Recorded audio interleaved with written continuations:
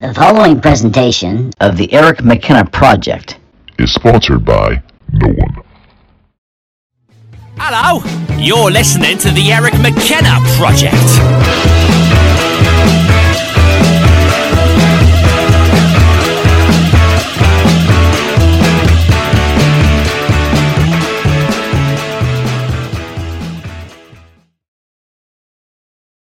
Yeah, we got all kinds of shit. It's hot going enough on in here. It is With hot all in these, It's a fucking Wizard of Oz in here. I know. With all these controversial ideas, we're about to spit. That's right. Oh my god. Now you sound like a rapper. Spit. I'm gonna spit that. Spit. I don't know what that means. Spit it into the mic. Sometimes I know what things mean, but I say I don't know what it means because I don't want to admit that I actually know. I should know, you know? I do know. All right, can you talk so I can hear you? Can you hear? I can hear. Can hear well. Yeah. Can you hear? Real Jared? solid. Mm-hmm. All right. Mr. I sit back on my chair, Mulligan. I take full advantage. You do.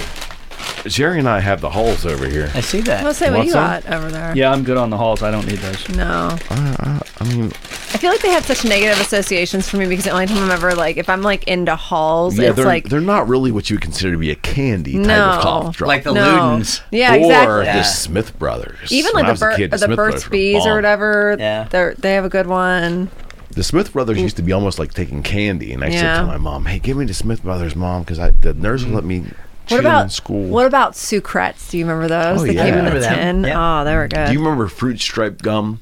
Sure. It would lose its flavor after like 5 seconds. It Yeah. was garbage. Yeah, but those are like the best 5 seconds Yeah. of your life. Really good 5 That's exactly right. That's So a many very things good in life point. like that. All right, friends, another episode of the Bum, UFO bum, bum. Show, and today we have Fake Fred, otherwise known as Mr. Jerry Mulligan. Should I have brought a wig for this? Oh no, that would have been a good That idea. would have been Actually, fantastic. he does like play with his hair the whole show. Yeah, I don't look like Fred. I don't have the hair for that. No. You know, someday Fred is going to go bald. And You when think? that does happen, he might be 80 by the time it happens. Don't you but it put will that be evil on him. Funny as Yeah. shit. Don't you put that evil I on feel him. like his Pantene endorsement is going to pay for anything that might, you know. Yeah.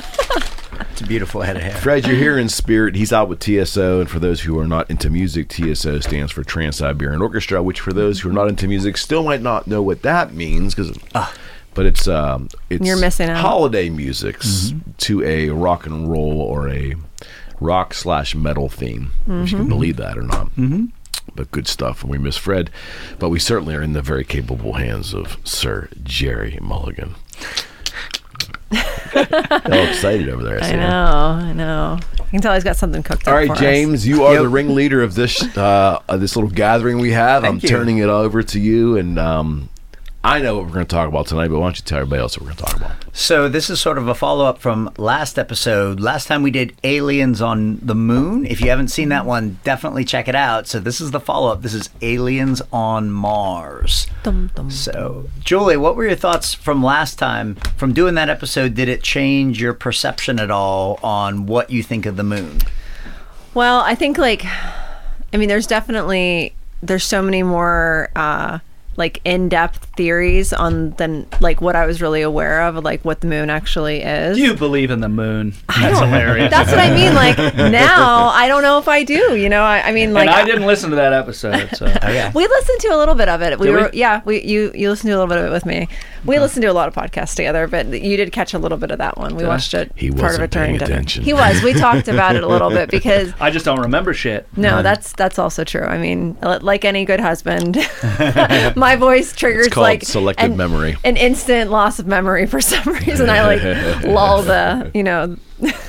I think you guys will like this one. It starts out fairly straightforward, but there's some twists and turns at the end. So I'm Okay. interested in your thoughts on it. Okay, cool. Before we even start, so Musk obviously wants to go to the moon, right? Or, I'm sorry, Mars. To Mars, I was going to ask if he Is was. it him or Bezos that has the heart on for Mars? Is it? That's Elon Musk. Okay. Yeah, I was thought going to so, ask yeah. if he was sponsoring this episode. We're working on it. He can send the check anytime he'd like to. He wouldn't even miss it, I'm guaranteeing.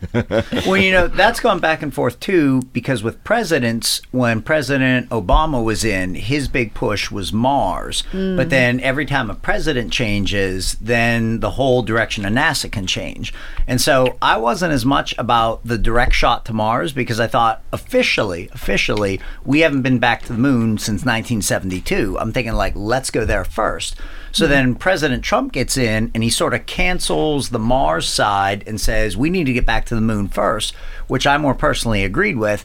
But then now he's out and President Biden hasn't really changed anything yet. But to your points, I think we almost might have to rely on commercial exploration, because the official NASA thing, even NASA, like I know somebody at NASA, and NASA's current space launch system is called the Space Launch System, the SLS. And it has been so many hundreds and hundreds of millions of dollars that they basically told me, look, it's going to fly about one time just so they can justify the taxpayer expense.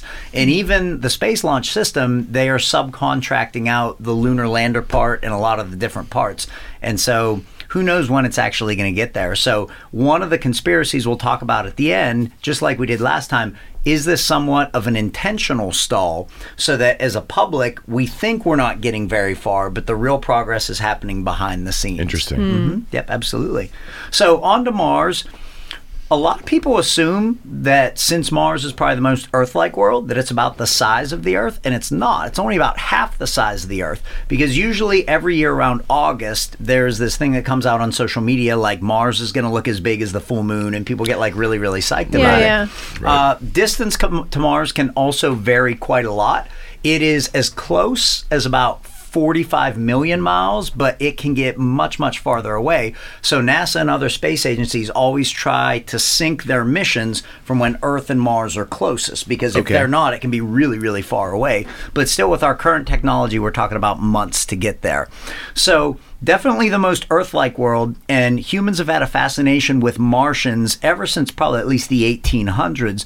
But I always start this off with my students, just to kind of show them that we also have to be really careful. So on the right two Marses are drawings of canali. So these were astronomers in the 1800s with decent telescopes starting to look at Mars.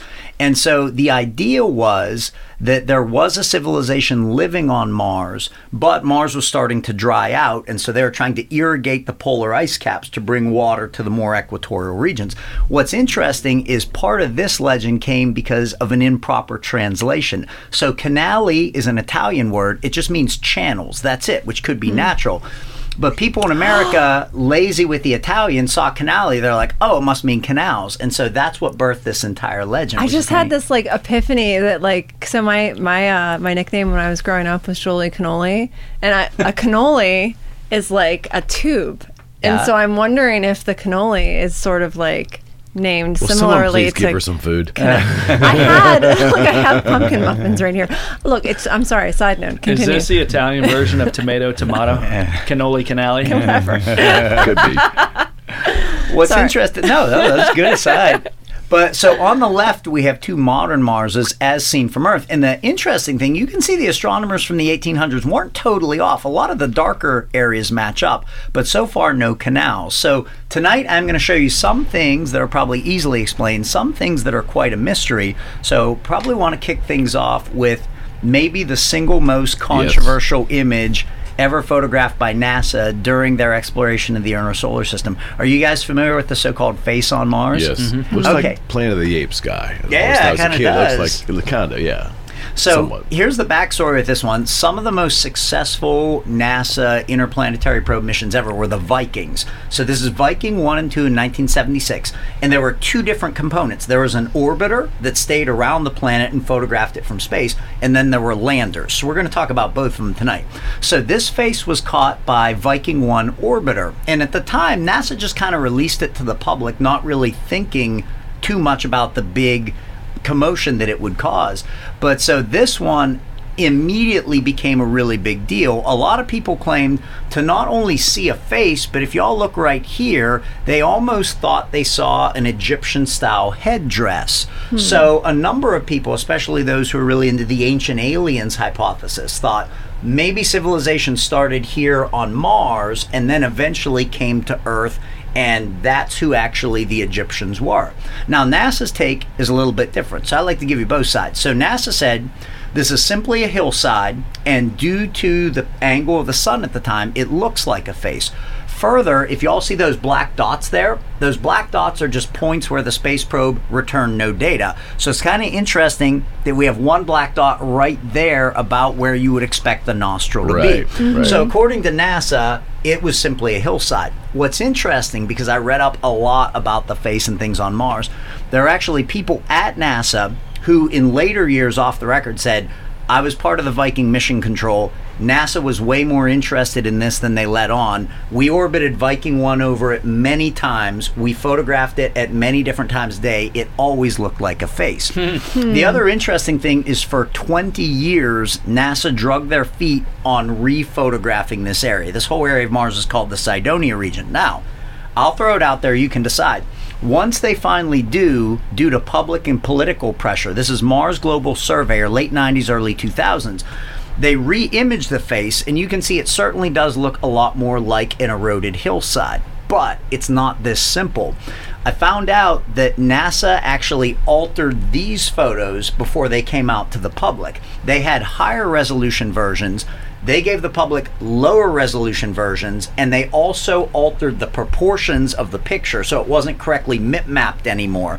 And so I kind of think to myself, if it really is just a hillside, just give us the high resolution pictures. Why alter them at all? So wait, wasn't there, like, in the last presentation, weren't you talking about how, wasn't it someone's job at NASA to, like, go in and, like, alter? Yes. Okay. And she'll come back up today. Okay, yeah, good. because All that right. comes back in with Mars. Okay. Now, the other thing that adds intrigue, and I'm on the fence, but I wanted to throw it out there, is these structures are found near the face, which some people think are five-sided pyramids. Now, I'll show you a better view, like a 3/4 angle here. So up here, you can definitely see the face on Mars, and then people look at these structures and believe them to be five-sided pyramids, once again conjuring up like the Giza Plateau images. NASA says these are just products of wind erosion on Mars. So that's some of the debate with the face itself. We do have to be careful. This one was found by a regular person just like us on Google Mars in 2011, and nobody really thinks that this is an actual face like the face is. So instead of looking up, this face is looking to the side, and it looks like the profile of a heavy-set balding man. Here's the eye. Like a seahorse. It looks like a dime. It does look like the Iron Sheik. Who's on? Yeah. Who's on the dime? Oh, I can't remember. Is it FDR, right? It looks Yeah. like the But it looks like he has a seahorse tail, like, Or FDR. coming off the head. Oh, I his never head. even noticed that. So even believers in the ancient aliens hypothesis think this one is in face. So we do have to be careful because the human brain has a tendency for something called pareidolia. And this is what partly sets the human mind apart, is it's always active looking for shapes and patterns, but sometimes it leads us to find things that are not really there. So I do have 4 video clips tonight. Hopefully we don't get in trouble. So the first one, I was looking for a really good one on just the face. Couldn't really find it. But this is a 3-minute clip from Ancient Aliens on something else that was found on Mars that some people believe is another face. So check it out. Waterford, Virginia, 2017. Cydonia Institute researcher George Haas is combing through satellite images of Mars when he spies a discernible shape. It appears to be the image of another face. Unlike the original so-called face on Mars, discovered in 1976, this face appears in profile, Sorry. similar to that of the Badlands Very Guardian. crinkly. So in this area called Utopia, in a huge impact crater, is the profiled face that has a beard, a mustache, and he's wearing a helmet that has an avian headdress. Avian When the headdress. bearded profile on Mars is compared to the Badlands Guardian, we see the same. On the type of right is the profile. Badlands Guardian, which was Both found in incorporate Canada. avian iconography. One has a headdress and feathers. The other one is wearing a headdress that incorporates an entire bird. I think the culture that produced these formations on Mars had a direct relationship to the human race. Now, full disclosure, me personally, I think this one is probably a natural product of erosion. I don't find it quite as convincing as some of the other ones, but I do like how they tie together Earth and Mars in the next minute. So let's just listen just a little bit more. Is an ancient story being told through geoglyphs that exist both on Earth and on our closest neighboring planet? And if so, what happened to those responsible for writing it? Perhaps civilization on Mars was destroyed. Or perhaps civilization began on Mars and then moved to Earth. Earth was in a sense seeded by a Martian civilization, and that is why we have similar structures on Mars and on planet Earth. So with the discovery of the face on Mars, is it possible that it's acting as a clue? It's telling us that somewhere here is evidence of a lost civilization that existed on the red planet perhaps millions of years ago. That's a very tantalizing possibility, and it's one that I know that every scientist going to Mars wants to answer. So we did talk last time when we did Aliens on the Moon. We let it off with what was called the Robertson Panel. It was like a government think tank. And they had actually concluded that it was highly likely during our exploration of the inner solar system that we would find structures left over from other civilizations. So before we switch gears, what do you guys think about maybe just the face on Mars and the Cydonia region in general? I just go back to the point that the government does not give the public full resolution versions of anything. Mm-hmm. And I don't understand why, because that immediately lets anyone paying attention go to the point that they're probably hiding something. The other thing that we're going to see is here in the 70s, the public basically got the images right when NASA got them. That changes around 1996. NASA puts out a reason, we're going to see it's a pretty sus reason about why the public no longer gets things live. So anything that we do get at this point is heavily filtered. Okay, just one aside, one question that I never understood. So I think in the late 60s during the Apollo missions, they were using like these Hasselblad cameras, which are like were the state-of-the-art cameras at the time. Yes. But they were shooting film, and film technology had been figured out 200 years prior to that or 100 years prior to that. So film technology is amazingly detailed, especially in a Hasselblad camera. Mm-hmm. Should we assume that the original photographs of the moon mm-hmm. that they were able to take probably have a hell of a lot more resolution in them than what they ultimately released? Oh, that's interesting. So we're lucky enough to have NASA Hasselblad in our museum. It's really, really kick-ass.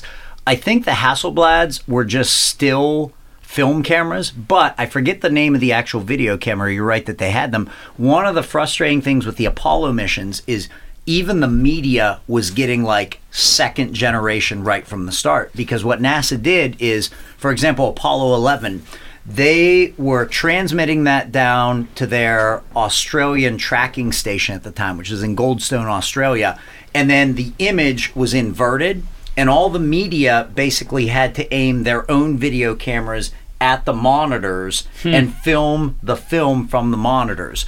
So not only did you have that issue, but then years later, NASA accidentally deleted or threw away almost all of the Apollo 11 footage. By Apollo 12, this is interesting. Apollo 12, they took the that first... ain't baby's first Christmas. What the hell, guys?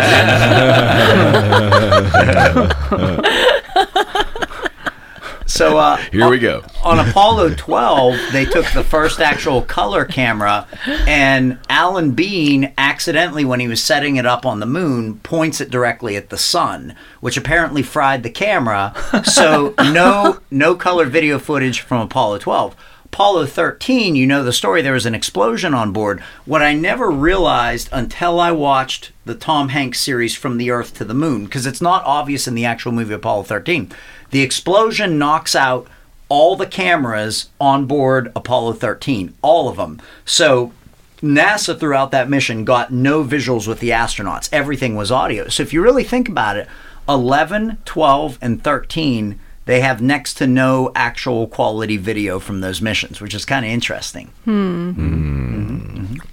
Too suspect to me. So, little shift of gears here. Some people ask, do we already have evidence of life on Mars? And it's staring us right in the face, but people aren't paying attention. So, what you're seeing here, I'll describe it. You can decide on your own. These are photographs from orbit of sand dunes near Mars's polar ice cap. And you have what looks like, some people think, are trees and vegetation growing up out of them. This is one of the areas on Mars that would have water ice pretty close to the surface. Now, NASA's take is very different. They say that this is simply dark sand in the sand dunes, and it is gradually cascading down the dune to give the illusion of trees. But let me show you a couple more pictures. If you just showed me this and didn't give me a location, I would have assumed that this was a pine forest somewhere in northern Canada. But this is actually right near the northern polar ice cap on Mars. And so we have a couple shots of this. And so some people allege that we're already seeing vegetation on Mars that changes with the seasons. But officially, this is just sand. Any thoughts on this one? Doesn't look like sand to me. No. It's interesting. What's the perspective? Like how far zoomed are we? Do they have any idea? Like, how big a tree would that be? Would it be 30 feet? Would it be 200 feet? Oh, that's a really good question. I would say that the dunes are probably equivalent to sand dunes on Earth, maybe a little bit bigger because the atmosphere is officially thinner. Okay. I would say these would be smaller than redwood trees. So Okay. I think within, to your question, Jerry, I'd say within the reasonable realm of trees. Gotcha. Yeah, that's a really good question. So moving on then, part of what frustrates the living heck out of people is how unscientifically NASA can go about things when they do find something. So check this out. This is 2004 Opportunity rover. So this photograph is taken of a rock on Mars. And so right away when people saw it, they thought, hey, that looks a heck of a lot like a fossil. So on the left from Earth, these are called crinoids. I use these a lot in college geology class. These are marine invertebrates, very, very common. So some people looked what they found on Mars and then what we have here as fossils on the Earth. They thought, that's incredible. Now, you would think logically, if NASA found something potentially this momentous, if you're a part of the rover control team, over the next couple days, you'd like carefully reposition the rover, take pictures from different angles, bring in geologists. This is not what NASA does. They picked this rock out of all the rocks on Mars. They picked this one to test out their rock abrasion tool, or RAT, which was a drill that this rover had. So they immediately pulverized what was a potential fossil here.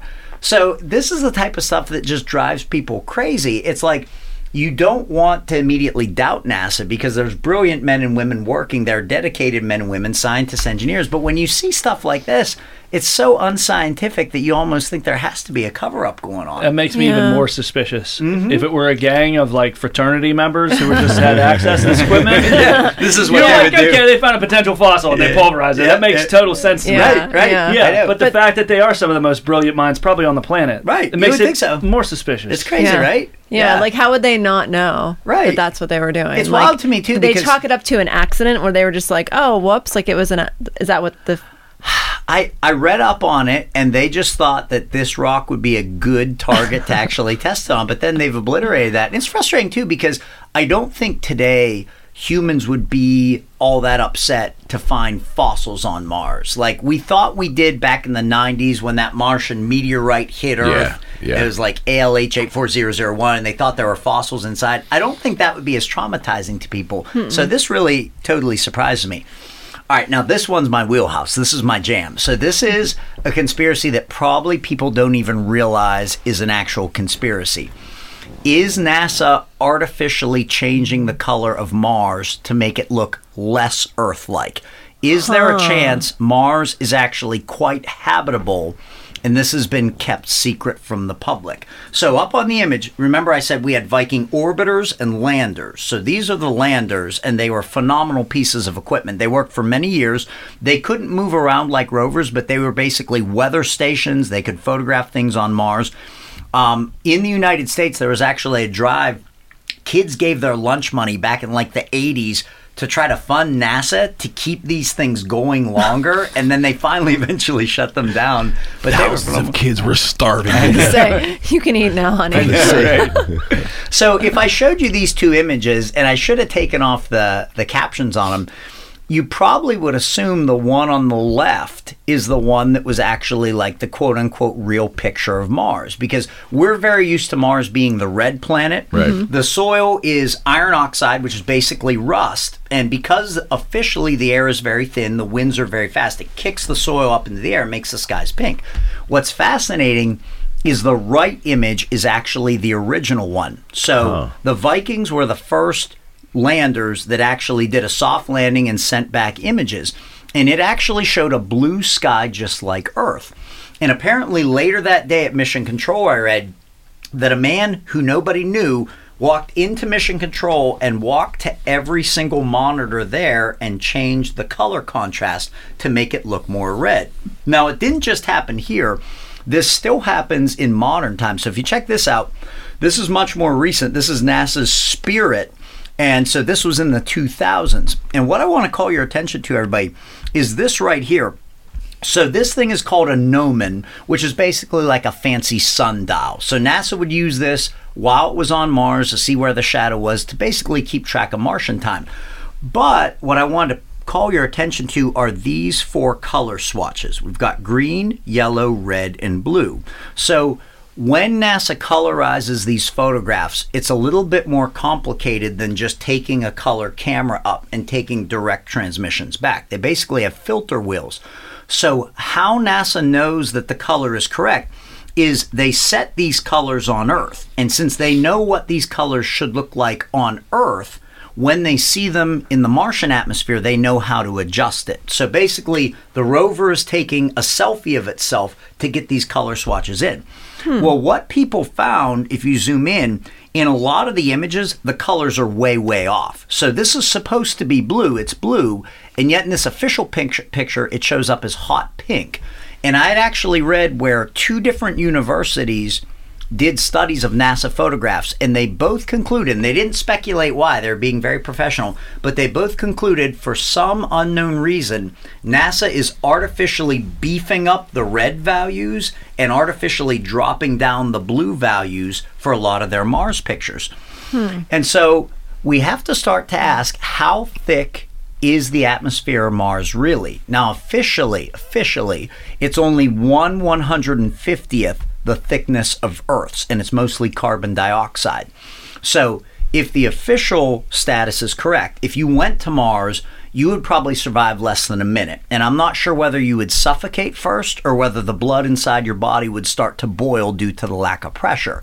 But what's interesting, this picture comes from Mars Global Surveyor up in orbit. A lot of pictures of Mars have a very discernible bluish cast to them. This is called Rayleigh scattering. So like the moon wouldn't have this because the moon has no air. Okay. And so when you compare images of Mars with images of Earth's atmosphere that astronauts are taking from the International Space Station, a lot of times it does look rather similar. So you kind of have to ask yourself, if the atmosphere is as thin as we're told it is, would we really get this nice bluish effect? So back to the colors just real quick. NASA has subtly started to recolorize it and take away some of the red. So on the right, we have the original red image from the Viking, and then at a press conference in 2014, same image, mountain in the background is the same, they've actually started to reduce the red so it now looks kind of normal. So here's what I'm actually getting to, and I want to get your take on it. You might think to yourself, well, what's the big deal? Who cares if NASA makes it too red?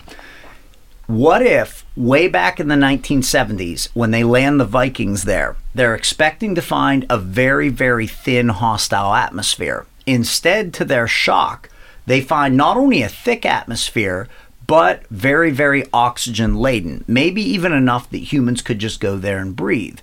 Would they tell the public right away? And my take is, from a military strategy standpoint, heck no, you wouldn't No, tell the not at public. all. Because right away, you're going to be in a new space race with spacefaring countries like the Soviet Union to try to get there first. Kind of think of like the settlers racing to settle the Western United States.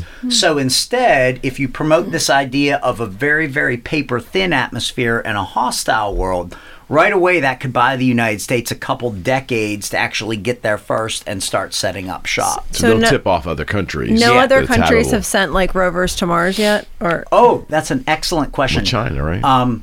China has done the moon, Okay. and they've done the lunar far side. I do not think, as of this date, they have done Mars. Now, the Soviet Union was very successful with Venus. They've actually landed heavy-duty probes on Venus, which the United States has never done. But interestingly, to the best of my knowledge, the United States, NASA, we are the only country that has ever actually landed on the surface of Mars itself, which is pretty crazy if you think about it. That we're being told. That we're being told. The other interesting twist with the Vikings, if you look at the inset, and I did throw a Carl Sagan shout out in I right saw there, that the there. man. But if you look at the inset, one of the other experiments that the Vikings did that officially has never been redone is they both tested positive for microbial life in the soil. And it was a simple experiment. It was really cool. So their scoops, which you can see there, scooped up some of the soil. They added liquid water to it, and right away they got back carbon dioxide and methane, which is both waste products of microbial life. And so they both tested positive for microbial life. And then NASA came out officially and said, no, like, we don't think this experiment worked right. But to this day, the scientist that created that experiment, I think he's still alive, he swears up and down that experiment was totally legit, and that proved that there was life in the soil. So a lot of interesting things on the Vikings. Yeah. well, this changes everything. Well, I think potentially it could. Maybe I'm dead wrong. I did have, not to pimp my own work, but one of the only times I've been published, this is the British Phenomenon magazine. So, Eric, if any of your listeners or viewers are interested, this was March 2020, issue 131. They were really, really good to work for. So I did have an article published, Is the Habitability of Mars Being Kept Secret? Good deal. And it's pretty interesting because we assume that the air is really, really thin. But in actually reading how they figured it out at first, it's not nearly as definite as you think. So the dude you see there was a Harvard astronomer named Donald Menzel. And I went and found his actual paper where he is basically the authoritative voice on the air being really thin. But here's what he did. He based it on the premise that rocks on Mars should be colored similarly to rocks in the desert in the southwest United States. So he basically said, if rocks on Earth are colored this way, rocks on Mars are colored this way, then this amount of atmosphere would explain the difference. But I totally disagree with that because it assumes that the rocks are the same color and they might not be. The other weird thing with Menzel, if you've heard of Majestic 12, Yes. which was like that super secret UFO group that President Truman established, when the names of the men on it were finally leaked, it was a lot of like military guys and political appointees.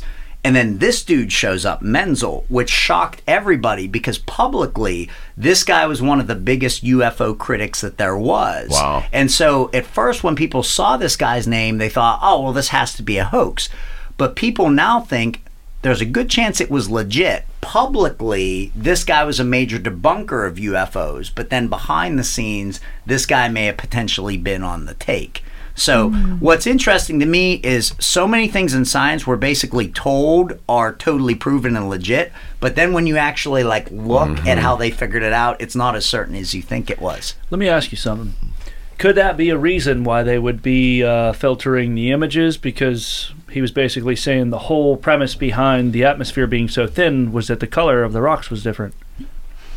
I think there's a very good chance of that myself. They were basically proving his hypothesis for him. Yeah, I think that's a great call, Jerry. You know? Yeah. What's the temperature on Mars? Oh, that's a great question. So during the Martian summers, because Mars is tilted about like Earth, so it actually has 4 seasons like the Earth. During Martian summers around the equator, it gets up to about 65 degrees Fahrenheit, which is warmer than it is here in Coriopolis today. But officially, with the air so thin, if you were there, it wouldn't actually feel warm because the air is so thin. But what I find fascinating, and this will be one of our plot twists right at the end, people who have supposedly been in secret Mars programs and been to Mars, one subtle thing that they all say, which fascinates me, none of them say they have to wear spacesuits when they're actually on Mars. So wait, isn't the official story is that no one has been to Mars, correct? That's correct. But there's people that are saying that they have been. Yes, through like secret black budget programs, like through DARPA and stuff like that. And so I'll show you both sides of that one a little bit later on. Yeah, I feel like the only thing I know about like Mars is that movie. What was the one? Martian? Is that what it was called? The Martian. The Martian. That was such a good movie. I love when he's like making the potatoes. That's like my favorite part of the whole movie. He runs out of ketchup at the end, and he's just like furious. Totally the adversity of that movie. I know. Oh, it's so good. So the other thing that we get from the Vikings that's never been seen again Besides the is Super Bowl. When is the last time Vikings were in the Super Bowl? It was like never early won on. then, did No, they? was it like Super Bowl 3 or so? It They was like, lost to the Steelers in the Super Bowl 9. oh yeah, that was like 76, They right? never won. Yeah, that's true. So this is the other Sorry. thing that we get. Are you a Vikings fan? No. Okay, I was just wondering. Good call. That was a solid choice. I was like Oakland A's, Minnesota Vikings. Yeah, That'd be an no eclectic connection mix. there, buddy. Except Okay. a lot of criminals. Okay. So this is the other thing that we get from the Viking probes. These, as far as I know, are the only space probes on Mars that have ever given us shots of frost and snow on Mars. So here's a beautiful shot. Here's another beautiful shot. You can clearly see it. And so I wonder to myself, what happened to all the frost and snow? Why over the last 40 years have we not gotten any shots like this? And It's global warming. Just a different globe. Martian warming.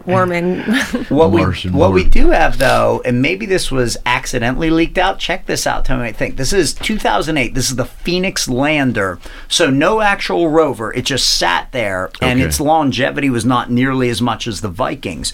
But if you look back here at this strut, when it was taking a selfie, you have on the legs what some people think is probably liquid water. Now, if you just had this one shot, you might say, well, it was like dust on the lens, or maybe not the whole picture came back. Check this out. Side by side by side, not only do you see these things, but they're actually growing in size. Yeah. And so this is actually a pretty big deal because, again, officially, if the atmosphere is super thin, if you tried to even pour liquid water on Mars, it would just boil off right away. Okay. Like, you know how if you're ever making like a bag of rice and it'll say like Yeah. if you're at a certain elevation. So the air is so thin it should boil off. But this basically proves, if that is water, It looks like water droplets. yeah, to me it looks like water droplets. So I think that's actually pretty interesting. What does sublimate mean? Oh, that's a phenomenal question. Sublimate means that it basically goes directly to a gas from a solid, like dry ice would sublimate. They used to think that Mars's northern polar ice caps were mostly carbon dioxide, like dry ice, but they now think they might be water ice. And this one actually landed pretty close to the caps. That's a good question. It's like when you pull your wallet out for a kid and you hand them money, money just goes. You'll basic- find this out someday. Basically, your money just sublimates into nothing. so that's kind of skipping condensation, right? Yeah, Yeah, that's exactly what it does. right. Like comet tails do the same So thing. I want to make sure I Oh. understand. So if there's a high salt content, is that because it increases, like how you put salt in water if you want it to boil faster? Yeah. You're exactly right. So their only theory on this that totally ignores the atmospheric idea, and I didn't mention it, but you're exactly right. They hypothesize that all the salt content in the soil of Mars made the water salty enough that it didn't boil off like it should. So yeah, that was a good spot on your part. I just kind of skipped over that one. So I alluded to this earlier. This is one of the frustrating things to me. People don't realize anything we see from space programs, none of it is live anymore. It used to be live, but it's not anymore. And the reason to me is a little bit sus. So here's the actual history of it. The first Mars mission that was no longer live was Global Surveyor in 96. So the man on the right is a scientist and engineer. I'm not a big fan. His name's Michael Malin, and his company actually designed all of the cameras for Global Surveyor, his Malin Science Systems. And so NASA actually came out and said, because this guy made the cameras, he has the proprietary rights to all of these pictures first. So Michael Malin has to approve all the pictures before it goes out to the public. And to that I say, hot But garbage. that's so anti-government policy, right? It's public money that... Right. Yeah. It's like a couple $100 million taxpayer-funded mission. Yeah. This dude's Yeah. basically like a subcontractor. Like, why would he have any say over that? Yeah, that's some bullshit. Yeah. And look at him looking all smug. Yeah, like that. he's getting away with some shit. Smug fuck. Right? Some of these scientists drive me crazy. All right, so it's time for some Bigfoot. Or is it? So we got some surface anomalies. So this was from 2004 from Spirit. And what you see here is been dubbed the Martian Bigfoot. So you can see clearly like a crater rim right here. And then we have what some people think is actually Bigfoot. So that opens up a whole separate can of worms. Because obviously here on Earth, Bigfoot is still debated to this day. Even if it's a rock outcrop, though, I question how delicate some of the features are. Like, you can see like this like narrow little appendage sticking out because, like the moon, if Mars's atmosphere is really thin, it's supposed to be like weather beaten over millions of years of impacts. And so it's interesting that they could have such delicate features. Now, the next one isn't as awesome as Bigfoot, but I think it might even be more compelling. Check this one out. This is called the Knob. So this was found in 2013. That's what they call me.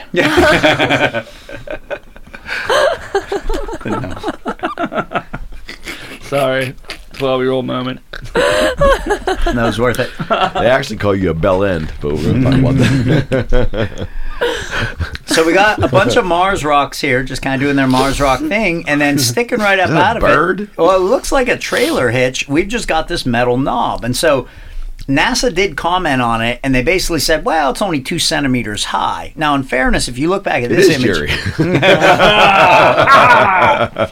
I opened the door to that one. We wouldn't have stayed married that long. Eric McKenna Project After Hours. I know. This is what happens when you bring us here at night. No such thing. So if you look at this image, like, there's nothing of the rover itself that's in here to provide any scale. But I've also noticed anytime something weird shows up, right away NASA's like, well, it's just like really small. So you think, oh, well, because it's so small, anything could look weird. But that one was kind of odd to me. Now, Julie alluded to this earlier, and I just want to throw this back out there. We have had multiple NASA employees, very brave, turn whistleblower over the years, and they basically said their job at NASA was to airbrush things off the surface of the moon, off the surface of Mars, out of Earth orbit that would have alarmed the public. And we've just got one example there, and you can actually Google search this and cross-reference it. Yeah, that doesn't look right at all. No, it doesn't, right? So everything looks super focused clear, in scale. and then you've got this like blur. Right, this super big blurry thing right there. It's like they're not even trying. I know, right? What a shitty airbrush job. They just put the interns on it. Just like put something else in there. I know. I mean, right. these models can airbrush their bodies perfectly. Like, you can't like get someone at NASA to make this look believable. Obviously not. That's what I'm saying. It is funny too, because years ago I was so mad at myself for not saving it. Because you have to remember, like, anything you see online could just be gone, just like that. So anymore, like, friends listening at home, anytime you find anything interesting online, save a backup, go to a video downloading site, save the actual video, because anymore in this day and age, like, there's a cyber war of information going on. If something good is out, it's gone. But I remember years ago, NASA put out their first high-resolution pole-to-pole image of the moon. And right away, people found things that just looked like terrible Photoshop jobs. Like, people basically cut out pieces of moon terrain that didn't match texture-wise or lighting-wise and basically plopped them right over things. People at NASA were doing this. And people are like, man, this looks crazy. Like, what are they covering up there? Windows Paint. Yeah, it was seriously like Windows Paint. But then a couple months later, I went back. It was just all gone. I thought, son of a gun, I should have saved that, because those were probably locations where there were like really, really interesting things. There'd be no reason with all the technology today for them to do a bad job covering shit up. Yeah, there really is no excuse for that. Yeah. I'm kind of more offended about the fact that they're They just can't even cover it up right. terrible job. Yeah, you're exactly right. They got to the moon. They can't use Photoshop. I mean, it's criminal behavior, but it's bad criminal behavior. Who are they hiring? God. It's insulting my intelligence. We have people that do flyers for us that could do a better job. Oh my gosh, absolutely. So this one was Curiosity, April 2013. Look out in the background there. You see what looks like a bright light coming up out of the surface. So NASA commented on this one. They said it was either a cosmic ray hit on the camera or a reflection off of a rock out there. Now, I'm not an image expert, but It's like a flame. if you look at zooming in, notice the bottom is flat and then it flares up. And to me, even if it doesn't involve aliens, like what if it's a water geyser or like volcanic outgassing? Maybe we find out the Mars is a lot more active than we thought. Right. Now, what NASA wasn't banking on is how smart people were. People went into the raw image database for the rover, and a day later, they had moved the rover around the hill, and that same bright thing was still out there. So the chances of it being like two identical cosmic ray hits or like the same reflection. Or a reflection, Right, yeah. totally if it was an impossible. anomaly, it's now astronomical what the odds would be for that to show up like that again. Exactly. And it's almost like when they drilled into that rock and obliterated that potential fossil. Like you'd think if you saw something like this right away, drive the rover over there, get scientists together. Right, Never actually It's like happens. they're deliberately like looking away. Yes. And I'm sure they're not privately Actually looking away, simply yeah. because, like we said, these are very intelligent people, like with the pioneer spirit of scientific curiosity. Like, you serious? Like, they really didn't look at that rock up close, like, and really examine it before they just destroyed it. Sure. And then I'm not even saying necessarily like, oh, it is a huge conspiracy. There are aliens up there. They're definitely keeping it from us. Right. Possible, but it's just like. But if there's not, why even Yeah. go to the aggravation to cover anything up? If No. there's truly nothing there, Right. I then guess why spend all the time and aggravation to worry about it? what I'm looking at is like it's not always like this huge like, oh well, there's aliens and that you It's know. little pieces. Sometimes there's another explanation, like you were saying, maybe Mars is habitable and we don't want Right. other nations to know that. But I just have a hard time swallowing. I think kind of your point, you know, the way they went about this, like, oh, here's an anomaly. Let's not investigate that at all. Like, is that how like, is that how we got where we're at scientifically from Yeah. not investigating anomalies? Like, that's how some of the biggest discoveries have been made. Amen. I think people also don't realize parts of these missions are probably classified. So we think to ourselves, well, like these scientists, like, why would they cover it up? I really think there are parts of these missions that are classified, that are high security, that they are basically ushered out of the room. Like, for example, on the space shuttle missions, there were a number of those missions that put up classified payloads. And so my guess is people who were at mission control, if they didn't have the top security clearance, when those payloads were actually deployed, they would bring in a separate group of people, those things are put out, then Got they it. leave. And Yeah, so got it. I think some of these missions, there's parts that are basically classified to it. So I got my second video coming up, and if people who have been watching are thinking, man, I'm kind of disappointed there's not enough creepy alien stuff, buckle up, here it comes. Here it comes. So there have been a lot of Mars probes, and I mean a lot, that have either malfunctioned, gone missing, been destroyed, totally disappeared. It's such a high rate that people actually joke that there is a galactic ghoul trying to keep humans away from Mars. Now, these probes, are these ones that are intended just to orbit, or are these ones that are intended to actually land? Both. Okay. Yeah. And So yes. these two right here, Yes. this China and were they? UK. You said that they didn't have any other countries that have landed on Mars. Is it? So are these failed ones or? Oh, that's a great question. So that it does look like the Chinese flag. That's actually the Soviet flag. Yeah.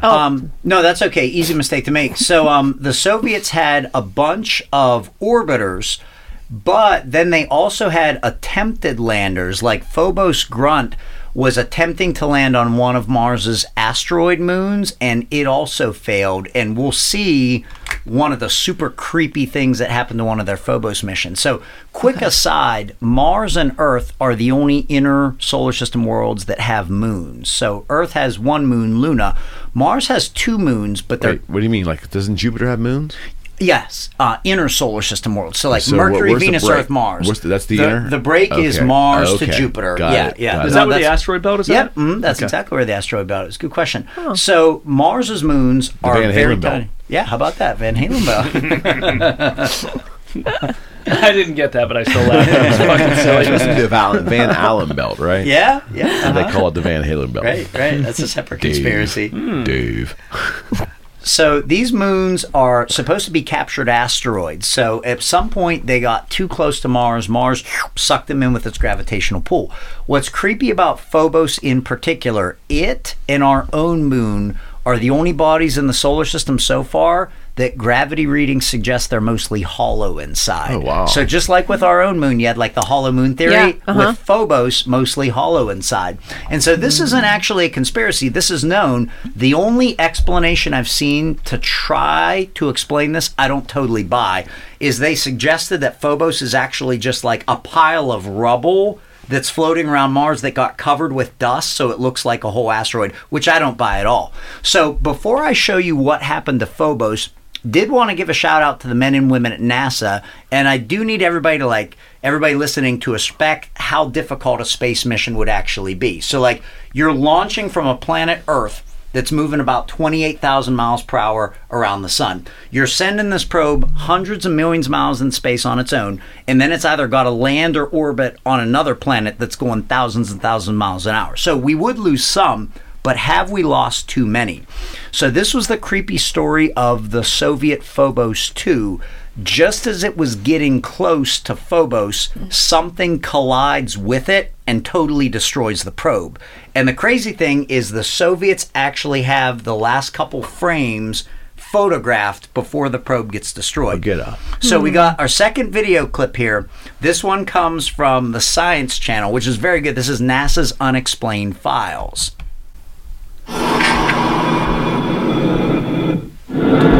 The red planet has always fascinated mankind, but it is a dangerous obsession. To date, over half the missions to Mars have failed. T-minus 20 seconds. December 11th, 1998. We have ignition and we have liftoff. We continue to explore the mysteries of the red planet. A Delta II rocket carries NASA's $125 million Mars Climate Orbiter on the first leg of its journey to the red planet. So there's a lot of anticipation that this mission is going to succeed, get an orbit around Mars, and help us understand the global properties of that planet. On September 23rd, 9 months after its launch, the probe begins to decelerate as it enters Mars's orbit and disappears behind the red planet. We expect it to be out of communication as it breaks around the far side of the planet. It's a period of nervousness, though. We will all breathe a sigh of relief when we finally hear from it. The team expects the orbiter to be out of contact with mission control for just 1 hour. But after 90 minutes, there is still no sign of the probe. The probe is dead. No fewer than 15 probes have been lost. They've come from NASA, Russia, China, and the UK. They've all failed. In 1989, this is the good one. Russian Phobos 2 probe is taking pictures of the Martian surface when, bam, something hits it and it spirals out of control. The Soviet Space Agency loses all contact with the probe, but not before it beams back the image from its final moments. Wait, what? There's no mistaking it. The image is of a huge cylindrical object about 12 miles long. So, check it out. 12 miles. So, real quick aside, it's not all aliens. One of the NASA probes, and this was embarrassing for NASA, one of the NASA probes that was lost was because one group of engineers was using the US system. The other group was using the metric system. Oh, you gotta be kidding. No, and they didn't realize it until the probe was there. So, any kids listening, like in high school, if you're mad that your teachers are getting on your case about proper units, this actually did cost NASA a couple $100 million space probe. But here's the thing with Phobos, and this was crazy. So the Soviets were actually pretty open about this. This is one of their cosmonauts, Marina Popovich. She goes on a speaking tour, including stops in the United States, and she shows one of the last pictures. So here you can see the moon Phobos. And then the Soviets claimed that this anomalous object came in out of nowhere and destroyed the probe. Now, NASA said that's not a real object, that's just an image artifact. But then the video showed this was one of the last pictures Phobos 2 sent back, was this massive disc-shaped shadow racing across the surface of the moon before the probe was destroyed. And there's a side urban legend that wasn't the last picture, that there was one more, but it supposedly upset the Soviets so much they went directly to the Vatican about it. So that one isn't proven, but we the do Soviets have that. don't believe anything. Right? What's that? Hold on. So communism doesn't have a religious bent to it.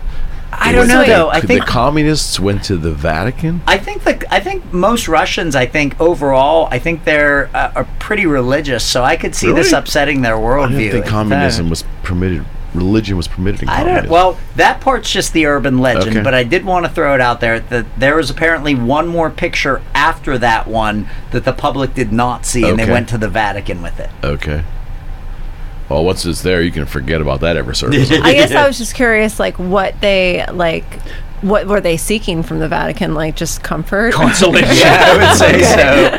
I want an explanation, damn it. Well, a lot of people feel like the Vatican knows more about extraterrestrial life than you're almost ruining it, because that was anybody. going to be my suggestion for the next show. But we could totally do that one. Oh, yeah. We could do all kinds of Vatican conspiracies, especially with what's going on right now. I think I don't want to get us off track, but I think this is a good time to ask did you read Dark Mission?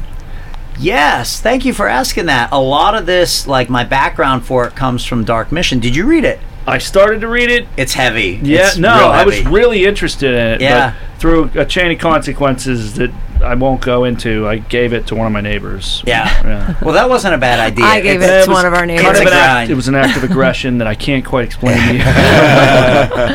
But anyway, I didn't really get into it when you were going through the pyramid and the face. That's how Dark Mission starts. Yeah. And I was really wrapped up and involved in it. This is kind of one of those stories one of these books where I tell people about the book. It's like Future Shock. Yeah. I have not read it, but I talk about it a lot. I should probably read it. Right? Yeah, he sent me to deliver No, it to and the reason neighbor I'm from asking him. is because there was a really, really interesting, like, the premise that I picked up was basically that in NASA there's 3 different factions. That there's the Masonic faction. What do they call They it? said like the magicians. The magicians, like Jack Parsons. Yeah. Yeah, and what was the other one? Was it the CIA? I think so. The CIA, the magicians, and I don't know who the hell the magicians were supposed to be. Yeah. But yeah, they talk about how there was all kind of Masonic rituals, the degrees on the moon when they landed, that it lines up with certain Masonic rituals and stuff like that. Yeah, I'm so glad that you mentioned it. Anybody listening, like, if you're really into that stuff, the book Jerry mentioned is really, really intense. It's written by Richard Hoagland and Mike Barra, and interestingly, Hoagland actually got invited in by NASA on multiple occasions to actually present to their own engineers his own photographic analysis, where he was showing them that he really thought there were structures on the moon. And so he would make these presentations, just totally stunned audiences, and nobody really contradicted him, but then it just got to the point where they just stopped bringing him back. So it's definitely a heavy read. Like, you can tell how much Hoagland and Barra have been attacked, because when they're writing the book, they're almost writing it defensively, like trying to quelch any counter strikes. And so it's not like a smooth read, but it's definitely got a lot of really good stuff in it. The Masonic stuff is interesting because the man who actually picked a lot of the Apollo landing sites, they sort of questioned, why did you pick the sites that they did? And officially, it was because of like the geological interest. But there is it seems like there's a lot of symbolism behind the numerology of the places that they picked. Yeah, it's more mathematical. Yeah. I did read about, when they were landing, supposedly they were saying that Buzz Aldrin or somebody was supposedly a Mason. Oh, he definitely is a Mason. He has his Masonic ring on in a lot of the pictures. Yeah, and they theorized that they hung, they put the United States flag out first, but then they put a Masonic flag out on the moon. Oh, that's interesting. I think I swear that was in the book, and I think I saw a picture. It might have been Photoshop, but it was like a picture of the Masonic flag on the moon too. I would like to see that. I need to go back and actually read that. Maybe buy another copy. Repurchase it. Yeah. The neighbor's not going to give that one back. No, they're not our neighbor anymore. So the dynamic. There's a story there. The dynamic Always between is. Neil and Buzz is interesting because, like, Buzz Aldrin was a Catholic too. Like, he basically like gave himself communion on the moon. It was a really big deal. But like Neil Armstrong was like, totally like agnostic, like not into any religion at all. So like I think there was tension between those two because like Buzz is trying to look at like the ritualistic symbolic purposes, but Armstrong's just like all business. Like he didn't like that because it took away from what they were trying to do on the moon. He was distracted with those aliens on the ridge he was dealing with. That's a possibility. So, oh man, perfect segue. Speaking of Buzz Aldrin, so this was also found on Phobos. Now, initially, if I saw this, I'd be like, yeah, that's pretty cool. It's probably just like a rectangular rock. But this one became known as the Phobos monolith. And as soon as you see it, to me, it conjures up visions of 2001: A Space Odyssey when you see the big black monolith. And so this is Buzz Aldrin's quote. There's a monolith there, a very unusual structure on this little potato-shaped object that goes around Mars once every 7 hours. When people find out about it, they're going to say, who put it there? Who put it there? Well, the universe put it there, or if you choose, God put it there. How about that? Yeah. So Phobos is interesting. Mostly hollow inside. You've got this thing on the surface.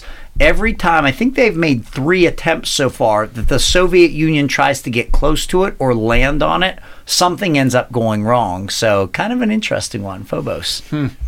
So I got 2 more plot twists to go. Is there a chance that we're already on Mars? Right on. And I think this one will be good. But I also feel like I'm like talking too much. No, Do you guys like we're into it. Yeah. All right. This is great, man. All right, so this is the stuff that I really love. So the premise here is our actual space program is well in advance of what we as the public see. So one quote that I think I mentioned last time was Ben Rich, the head of Lockheed Martin Skunk Works, basically said, we already have spaceships that can take us to the stars. Anything that you can think about, we can already do. But it's buried so deep in black budget projects, it would take an act of God to ever get out. So when you look at things like that, he said that, yeah, like that's a confirmed we're quote. Doing it, or we can do it. That we're already doing it, that we're already getting out there to the stars, but people will never actually see it. So can we talk about black budgets for a second and how they relate to this? Because this is the thing I don't understand. So I know it's easy for the public to think about all the news over the years about, tax increases or what they spend, and it becomes funny money to all of us. We hear, like, first when we were kids, we heard billions. Billions was an amazing number that was so much more because a million meant something. Million doesn't mean anything anymore. Billions aren't that amazing anymore. Now it's trillions. At some point, the amount of money it would take to do a black budget project in a secret way, like build a colony on Mars, you kind of think that the number is so astronomical that there wouldn't be enough commerce and human capital in this country to create that wealth to make that happen. It almost would require too much money. Like, how could they possibly get that done and hide that amount of money? Do you know what I mean? Like, it's such a huge amount required. I know. I have a separate presentation. I don't know whether people would find it interesting or boring. It's just called The Money Conspiracy. And partly, is that your jam, Jerry? Yeah, a little bit. Oh, man, that's really good. Yeah, I've read up a lot on the Federal Reserve. Yeah. They basically just print money out of thin air at this point. It's no longer on a gold standard or silver standard. That would have to happen. Yeah. We would have to be printing money expressly for one, and then just moving that money off the press for that one particular reason. Yep. And now, to throw a space metaphor, to tilt that whole thing on another axis is cryptocurrency and all the different possibilities that, you know what I mean? Because it's not like a typical, it's not like a nation's currency. Yeah, it's all just digital code. All right, put it on the list. We're going to do that. And we're going to get him back for that one, too. That'd be great. Yeah. That's a really good one. We might do our first 5-person show. I'll actually do some research this time. Well, a lot of people don't realize on September 10th, 2001, Donald Rumsfeld is testifying. It admits they lost track of $2.3 trillion, not billion with a B, $1 trillion, and people were 20 years ago outraged. But everybody knows what happened the very next day. So to me, not to get down a whole separate rabbit hole, I almost think. Wait, I missed the date. Was that right before 9/11? Yeah, it was the day before. So I almost feel like they released it to have it on the record maybe knowing something was going to happen the next day. But right there is your secret space program right there. $2.3 trillion. Are you kidding me? That would easily do that. So there are actually a number of accounts, and I'll give you both sides of the story, and I have a really crazy video clip that we are already on Mars. Now, this one came out. Are you all familiar with Coast to Coast AM? Absolutely. Okay. That was George Knapp does it now, but Art was Art original. Bell. Yeah, Art Bell. Yeah, that's right. Does Knapp have it now? I think so. And partly what's impressive about those guys, they would get crazy callers, but they never judged anybody. They were super objective, supportive. They just let people tell their stories. This one was really intriguing. A woman who identified herself only as Jackie calls in, and she said back in the 70s, she was actually on NASA's Viking mission control team.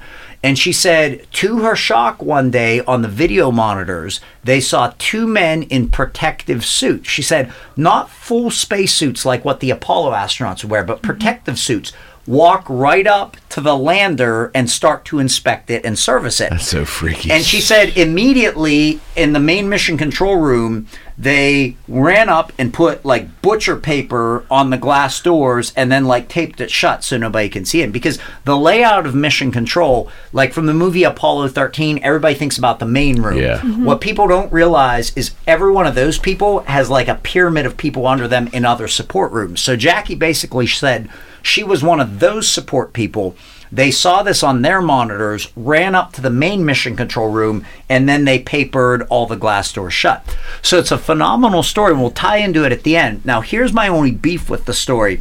Reading up on Viking 1 itself, officially, it did not have video capabilities. It only actually had photography, and then the images would beam back line by line, because this is the 1970s. So maybe it's a good hoax, but we have more. So in more recent years, when rovers would take selfies of themselves, people saw in the silhouette of the shadows what looked like humans actually working on the space probes. So you can probably spot the alleged human right here. You can see, looks like hair, then goggles, then some type of backpack, leaning over, arms stretching out. But then skeptics take a good look at the actual dynamics, the layout of the rover. They say, no, there are certain appendages on the rover that if the sun hits them the right way, they're going to actually look like a person. Here's another one from Curiosity. You have what looks like the regular shadow like you would expect, then what some people say is a person actually working on it. All right, now here's my next video clip, and this rabbit hole is deep. I'm going to say up front, I think this one is a hoax, but the video clip is really good. If somebody photoshopped it, they really know what they were doing. Have you guys heard of Project Red Sun at all? No. Most people haven't heard of this one. This is allegedly Neil Armstrong and Buzz Aldrin, except they're not walking on the surface of the moon, they're walking on the surface of Mars. So this was supposedly a secret mission to Mars in the early 1970s where they used a modified Saturn V rocket. They apparently went with Elliot C., who was another NASA astronaut. Now, right up front, there's some major issues with this one. For starters, ever since they got back from the moon, Neil and Buzz were very, very public figures. For like a year straight, they were on a worldwide goodwill tour. Right. And I read Buzz Aldrin's autobiography. This led him to really struggle with alcoholism. It basically ended his first marriage. And so these guys were all over the place. So the idea that they would suddenly disappear for an entire year doesn't really seem likely. The even more unlikely thing is this would require one man to be brought back from the dead. So the reason that people don't know the name Elliot C. is because he was training to be an Apollo astronaut, but his T-38 jet actually crashes. It just slides right into a hangar when he was trying to land in St. Louis. So he dies. He never gets to go on a moon mission. So right at the start, it does seem kind of preposterous. Now, my personal guess is, if these aren't photoshopped, these might be pictures of the men training in a desert out west, because a lot of times the Apollo astronauts would train in these deserts because they were very similar to the moon. However, there is footage from supposed Project Red Sun. So I'm going to show this, and there's no actual audio with this one. It's just visuals. And while I'm showing it, I'll share one of my other big concerns with it as we kind of watch this. So this is kind of almost Apollo 20 style. This is supposedly found footage from Project Red Sun. Now, as we watch, here's one of my other big beefs. This was supposedly done with a modified Saturn V rocket and an Apollo capsule. The longest moon mission at this point is Apollo 17, which is 1972. 4 days to the moon, about 3 days on the moon, and then 4 days back. So that's 11 days total. And that was really straining the life support. As you watch this whiteboard or this notepad pop up, you're going to see it gets up to about 158 days to get out to Mars, which would still be really pushing it. So as we watch, this is supposedly, they are far enough away now, you can see Earth and Moon in frame together. Okay. The really good part, though, that, man, if it's Photoshopped, it's well done, is when they actually get to Mars. So this is supposedly them moving farther and farther away. By the way, if we haven't had an Apollo 20 episode, we need to have an Apollo 20 episode.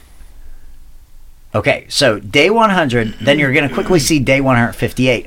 And one of the concerns here is if you actually panned around and you saw Neil and Buzz like floating in the capsule, that would add a lot more credibility. So supposedly now, a good 5 months in, we're actually at Mars.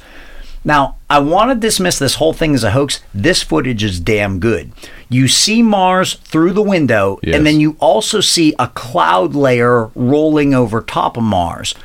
It is consistent with Apollo footage from the early 70s. The other interesting thing is you're going to see the camera go in and out of focus as it tries to focus on the porthole window and then out the window actually on Mars.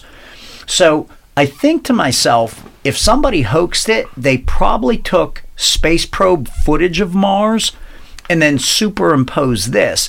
But I've never seen footage of Mars like this from a space probe. Now, to me, this is the smoking gun that it's probably hoaxed. A Saturn V rocket does not have this extra appendage out here on it. My guess is this was actually footage from the International Space Station over Earth, but then they photoshopped Mars in the background. Back here you can see the biggest canyon in the solar system, the Valley of the Mariner, Valles Marineris. Okay. But damn, it's still really good. Like, it's easier to Photoshop a still image. To actually Photoshop an entire video, to me, would be very, very challenging because you're talking frame about by frame. Yeah, Photoshopping thousands of frames. So overall, there's Mars's northern polar ice cap right there. Overall, I think it was probably hoaxed by taking actual footage from space probes and basically Photoshopping this stuff in. That's a big Photoshop job. The Photoshopping is really, really good. The other issue I have, it would almost be more believable to me if they said that they did it with like black budget technology. Like to take a spaceship that basically has a max of like 11 days life support. Because if you think about it, 5 months out, that's going to be 5 months back. Like this is about a year-long mission or so. So it strains belief, but damn, if they came back. Yeah, that's true. Well, I mean, officially they came back because, you know, Neil and Buzz, I mean, Buzz is still alive today. But, I mean, if it's a Photoshop job, it's a damn good one. So, I don't know. What are your thoughts on Project Red Sun? It's creepy. It is creepy, isn't it? It's very creepy. Julie, any thoughts on that one? I feel bad. I feel like we're not hearing from you enough. No, like I'm no. talking too much. I mean, like that was supposed to be what in the 1973 officially. Okay, yeah. I just feel like it's sketchy to me only because like it just looks so shitty. Yeah. Welcome to the 70s. Well, and it's hard, I guess, like perspective wise. Like I don't feel like I have a good eye for like what would have been normal to see. You know what I mean? Right. Like what real footage would have looked like compared to Photoshop. Well, it is remarkably consistent with actual footage from the Apollo missions. Sure, and and I guess that's kind of like, so the idea is basically this is just kind of like this like private mission that happened and somehow someone got footage from it, but like I don't know, it's when they mapped the moon. When we flew over the moon, the still cameras were stationary, and then as the spaceship would cross cross the area of the moon every like second? Were they taking a still picture every minute? Is that how they did it? Well, and they also had on the Apollo They missions, stitch 'em they together? actually had video cameras inside the capsule. So the astronauts are also holding cameras up to the window. But I mean, like actually in filming. terms of because I was always told that the entire moon was mapped, even the dark side, at some point in time through additional missions or whatever. A lot of that was done with automated space probes. So even prior to actually landing men on the moon, the U.S. and Soviet Union had enough reconnaissance through automated probes that they had a pretty good idea of what it would be like up close. And so basically how it's done, there's photography, but then also what they'll do is they'll do with radio waves. They'll bounce them down, measure the return time up, and then that's how But they wouldn't have probably had to do that. That probably would have been real photography, right? Because there was enough light.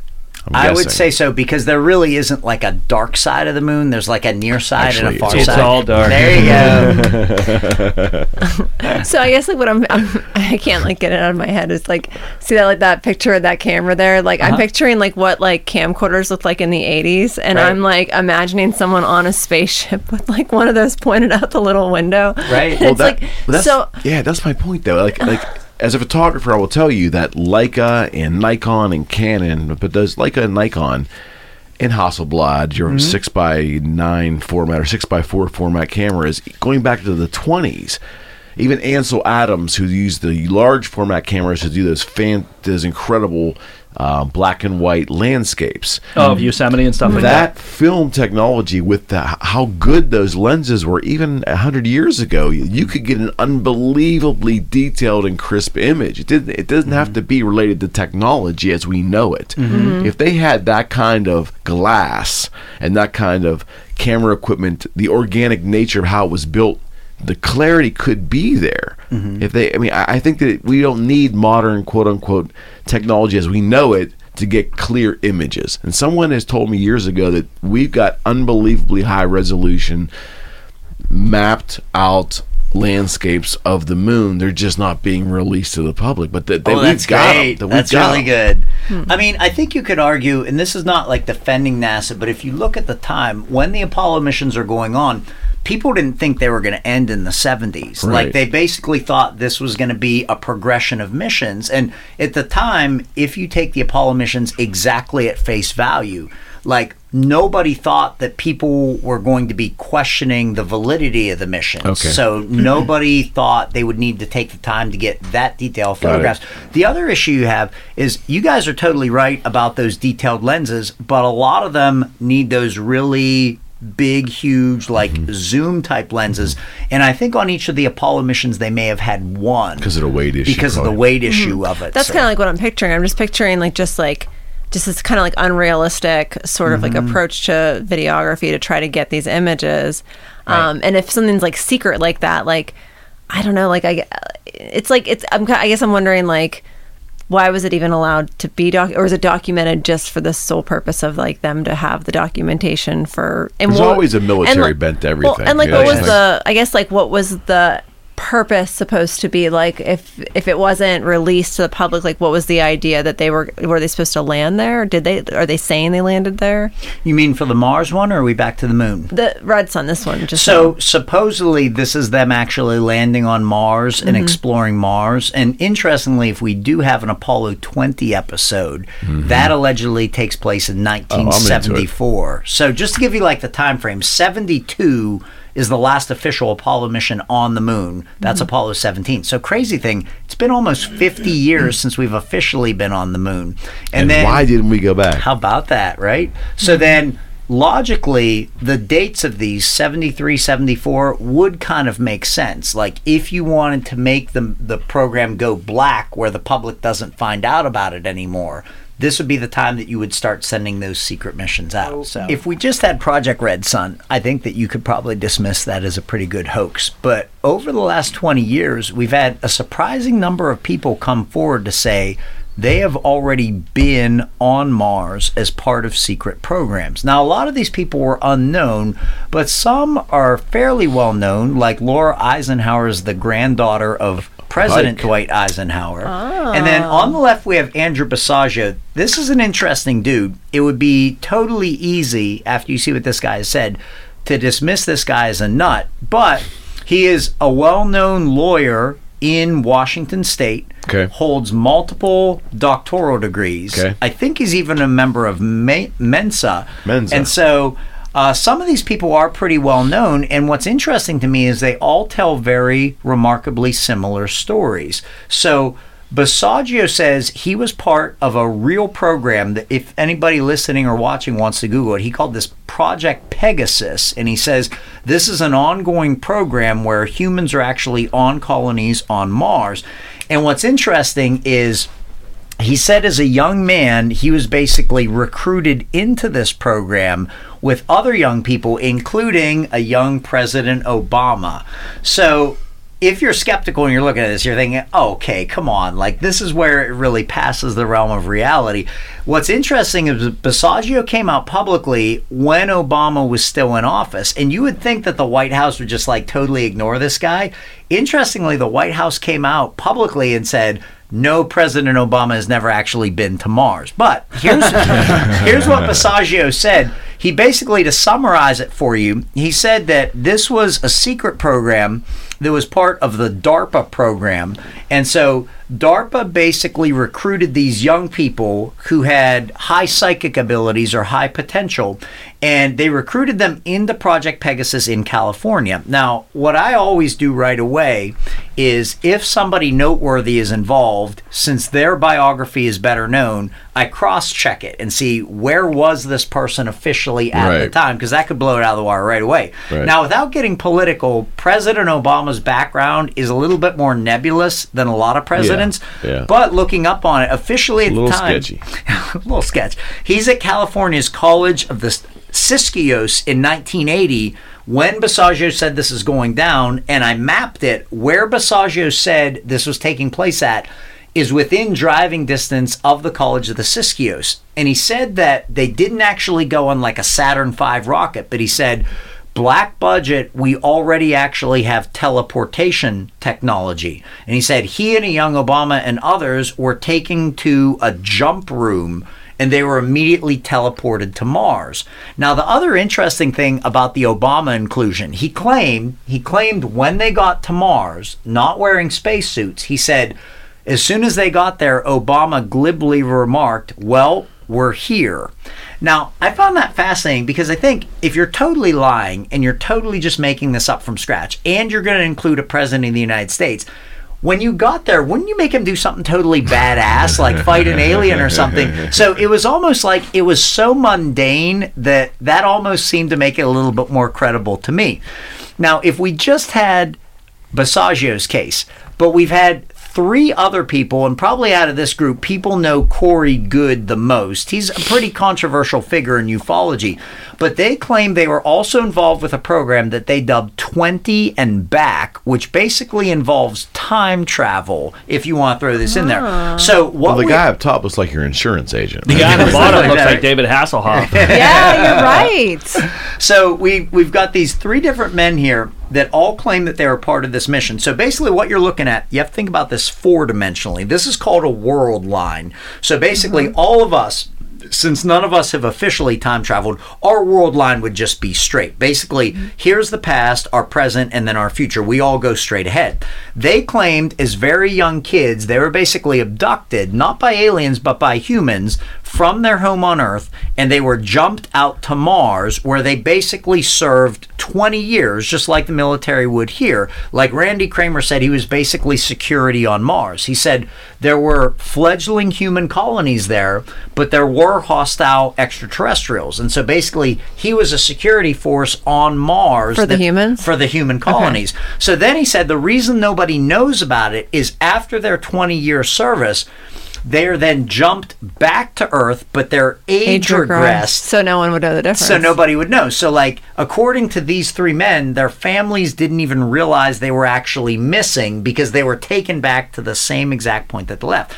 Now, easy to dismiss this one as a coordinated hoax. I don't think any of the men knew each other. The one thing I will say is as we get into Albert Einstein and general relativity and the potential of traveling back in time, world lines like this, even though it seems unlikely, theoretically could be possible in the realm of physics. So I just wanted to throw that out there. Okay. Now, if all of this is tough to swallow, just this past year, we got a pretty big boost from a pretty credible individual. This is Haim Eshed, and I've got my last video clip here. So for decades, he was Israel's Minister of Space Defense. And so last year he came out publicly. He's now well into his 80s. And what you see is a lot of these people, when they become whistleblowers, they're usually in their 70s or their 80s. They're like, fuck it. Yeah. Exactly. So, what can you do to me now?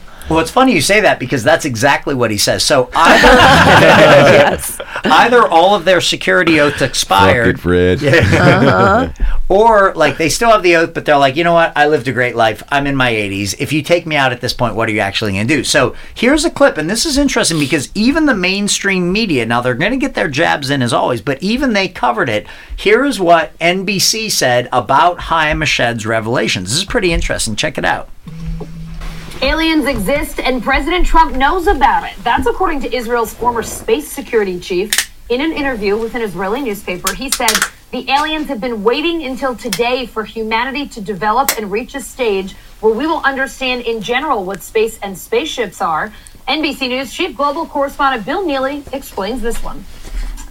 Hi, Alison. Well, this is quite a story, and it comes from the man who headed Israel's space security program for nearly 30 years. Haim Eshed is making the extraordinary claim that the United States and Israel have been in contact with a group of aliens for years, not immigrants, but extraterrestrials. He has called them the Galactic Federation of Aliens, and he says President Trump is aware of the existence of these aliens and had been on the verge of revealing their secrets, he claims, but was asked not to do so by the Federation in order to prevent what he calls mass hysteria. Well, the retired general says the US and Israel have kept it from the public because, quotes, humanity isn't ready and the aliens don't want to reveal themselves until humanity can evolve, he says, and understand what space really is. To take in from this one, over break we were talking about the alleged Greta Treaty that Eisenhower had made years ago with another civilization. It kind of alludes to that. He does basically confirm we already have bases on Mars. And then, like Julie, as you said over break, basically like he's so old, he's like, what are you going to do to me? Like, I don't care anymore. But I found that fascinating because normally if something like this came out, right away people are putting on their tinfoil hats. But we do have to keep in mind, like, this guy is legit. He was for decades Israel's Minister of Space Defense, and he's not the first one to do that. Canada's Minister of Defense, Paul Hellyer, for years has said extraterrestrials are already here. We do have agreements with them. So, you know, for those listening or watching, if over the last couple of minutes you thought, boy, this thing's really taking a turn now, and I'm not sure I can buy this forward. But, you know, now this just happened in 2020. So I do have one final plot twist. Before I get to that, anybody have any thoughts on, like, Haim Eshed, what he said? I think, I would think that you have to at least just say to yourself, you have to be able to be willing to possibly conceptualize, maybe kind of somewhat, it's possible based upon the guy's background. I mean, if he's truly lost his mind, then he wouldn't have been so rational in his description of everything, right? You would see other tells there. Right. You know? Well, and it sounds like too, it's, you know, like he made his little joke about he was previously respected until now or whatever. Well, that's but typical NBC, right? Or any mainstream news is going to do that. But either way, it's just like, you know, what's his motivation to lie? You know what I mean? Like at this point, like, and that's what it's going to take. That's somebody in that position that's really going to blow the whistle, right? Right. I also find it interesting because for years, Americans have speculated which president is going to be like the disclosure president. And like everybody thought it was going to be President Obama. And like personally, I was not a big Obama fan, but I thought if he discloses this, that's pretty awesome. Never did.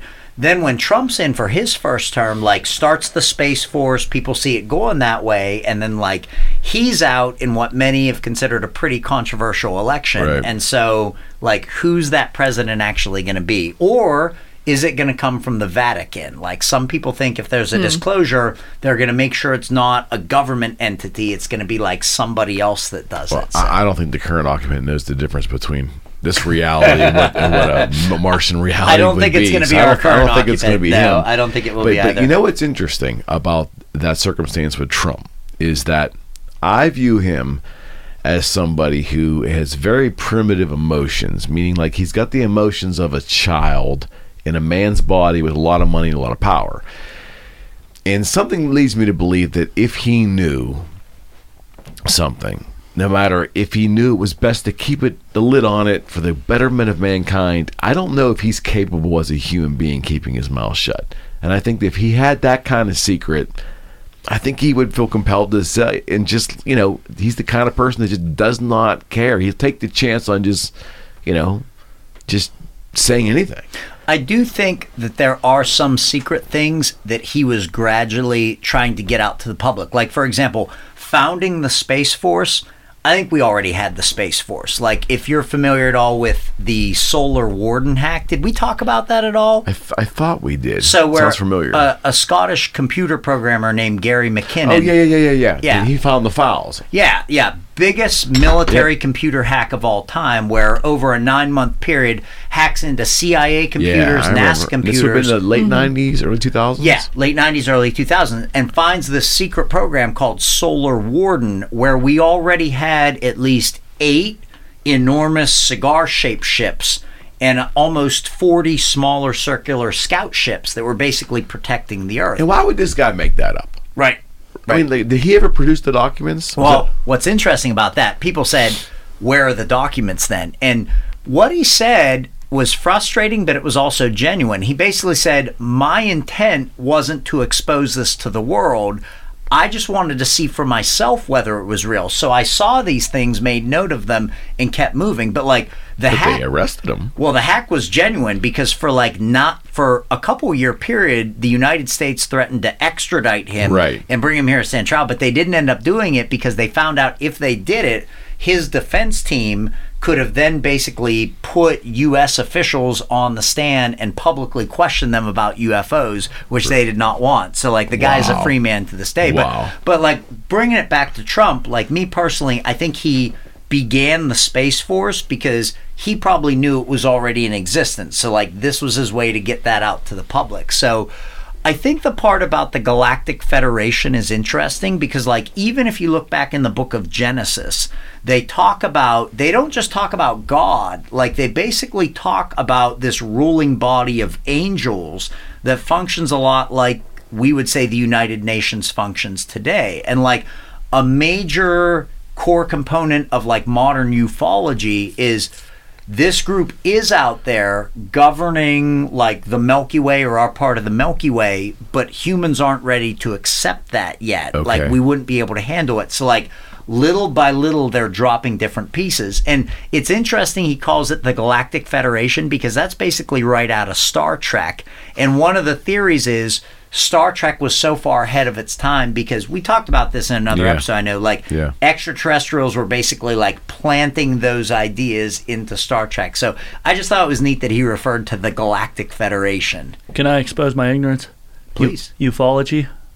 Just the scientific study of UFOs. Gotcha. Yeah. Good question. That's what we do here, man. Yeah, absolutely. So sciencey. I'm new to this shit, so I got some questions. One final plot twist. Are we actually there at all? And this dovetails with what some people question about the Apollo missions. Is there a chance some of the Mars footage that we are told is from Mars is actually shot here on Earth? So what you see on your screen right now, this is a NASA rover test facility on Devon Island, Canada. Okay. Devon Island has a claim to fame. It is the largest uninhabited island on Earth. The only thing that's actually there is this NASA test facility. COVID. So you can't actually go to Devon Island and visit there. Only NASA officials are allowed there. So they own the island. Who owns the island? The Canadian government? Canadian government, but there's a long history of U.S. bases on Canadian soil that we basically have jurisdiction over. Okay. So if you look at the terrain... How's that work? Well, that do they just say like, okay, you can just? Oh, we're kind of their military, right? So Is that how it works? That happens a lot. Like, for example, the Shag Harbor UFO incident was super famous, where a UFO drops down into the water in front of this whole fishing village in Nova Scotia. Then it goes up the coastline and comes to rest off this base called Government Point, which was a U.S. base on Canadian soil. You see the same thing in 1980 in England with the Rendlesham Forest encounter, where it was a U.S. base, but it was on British soil. And that one was interesting because, like, the UFO encounter is, like, right on the boundary. So it's like you have these two superpowers. That was like just a lighthouse, anyways. Really. You know this one well. I know that, so it's that like, story very well. Is this our jurisdiction or is this theirs? So basically, to your question is, basically the base itself, the U.S. runs, but then it's like, beyond the base is all Canada. Got it. Okay. So what you see here, what's interesting is if you look at the coloration, if you look at the terrain, it does look very similar to what we see on Mars. Now, skeptically, you could say, well, yeah, that's why they put this there so they could test stuff. So let me show you just one picture that some people say is a smoking gun. So in the background is an official picture of Mars from one of the rovers. Mars but squirrel. Then zoomed in, you basically see what some people claim is like a lemming or a squirrel. Now, maybe it's just a rock that looks like a lemming, but here's the neat twist. There is a lemming that looks just like that, but it's found at only one place in the world, and that's on Devon Island, Canada. So is there a chance that some of the stuff that we're being told is on Mars is actually basically recorded here? So just the final plot That is twist so in there. horrific, though, if that really is going on. Right? Like, I mean, it's like... But would the motivation there be, again, like, do we just want to make, just like we talked about with moon stuff, does it just all kind of come back to like us wanting to make ourselves seem like we're like at the head of the race to the rest of the world? Yeah, that's what I mean. Like, it's like, you know, just theatrics so that we can seem like we're making more progress than any other country. Okay, so wouldn't it be interesting if what you just said is really true throughout the entire quote-unquote American space program, meaning that none of anything that we've been shown actually happened because of the Van Halen belt or whatever the reasons are that we just can't go there. We can't do it. I mean, I think the Capricorn 1, you've seen the movie, right? Oh, yeah, right. O.J. Simpson. Right. You know that movie? Nah. Never saw it, no. No, I'm lost on this one. Yeah, it's like they basically staged in this 1979, the movie came out that it was staged, that the Apollo mission was staged. And okay. It was... Now, the more positive spin for anybody out there that loves the astronauts, loves the space program, the more positive take is we did go there, but the environment that was actually there was so much different than what we've been led to believe that they had to reshoot the footage on Earth and basically present that to the public. So, like, with the moon landings, the better way to look at it that's not as upsetting is we actually did go there, but the areas we explored were so replete with ancient artifacts, the public couldn't see that, so they shot separate B-reel footage that they put out to the public to hide what was actually there. What do you believe? I think I'm up to I think we did this quickly at our last one. I think I'm up to 11 different theories on the Apollo moon landings. I mean, what do you personally believe? What do you lean toward? If you had to make a decision... I try to be evasive about that one because I teach astronomy. Well, wait, what about is this easier, the Mars one? What do you believe about that? Because there's less... Good point. Information, or less missions, I guess. Mars is easier just because we haven't sent humans there and we don't have the emotional, patriotic attachment to it. Yeah, so what's your thought there? I strongly believe that right now we already have human colonies on the moon and on Mars, and we're starting to explore other star systems. I feel like early 70s and on, we had a major divergence between the public space program and the deep black space program.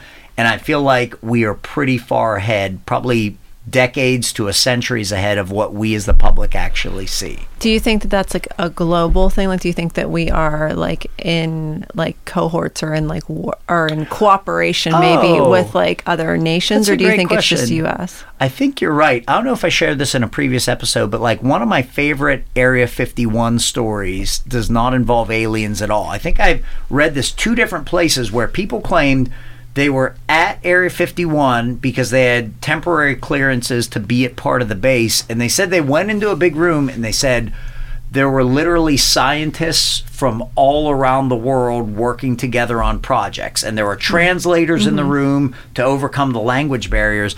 And I always found stories like that fascinating and uplifting because I think, what if most of what we see on the evening news, people fighting each other, nations fighting each other, what if a lot of that is an intentional distraction to us?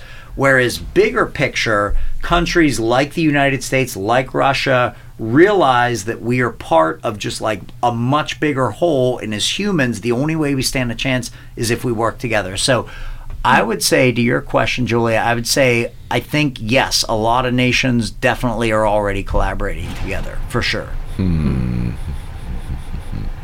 See, what's really hard to understand, it would be that if your theory is right, that we have bases on the moon and bases on Mars already, and it's been starting and maturing since the 70s. You know, what would be the ultimate purpose that sent us there? Now, would it be an altruistic purpose? Would it be a money purpose? Would it be a global domination purpose? And when I try to work through those, if we're in conjunction with other countries, then really the illusion of our adversarial positions on Earth is just a ruse then. If we're working in conjunction with Russia ruse. and China to get at a base on secretly and a base on the Mars, there's no way what's going on here is really real. You see how deep it goes? It's like I can't, or is it a money thing? Is there a cabal of like 20 wealthy people that are controlling all this and they're manipulating the tax money and all this behind the scenes to further, I don't know, to swell the profits of these people? Right. But I mean, I would say, I don't know. It's hard to figure what the purpose would be. All right, my answer, I guess, would be kind of scary for a different reason. I would say they're doing this for a civilization survival standpoint. I don't think it can be about money because, like, as we talked about over break, the Federal Reserve basically makes money out of thin air. Like, I feel like the real motivation is now totally beyond money. What I tell my students is think about it from a survival standpoint. So if you have a species of animal here on Earth that's only in one ecological niche, we know their chances of going extinct are a lot higher. Right.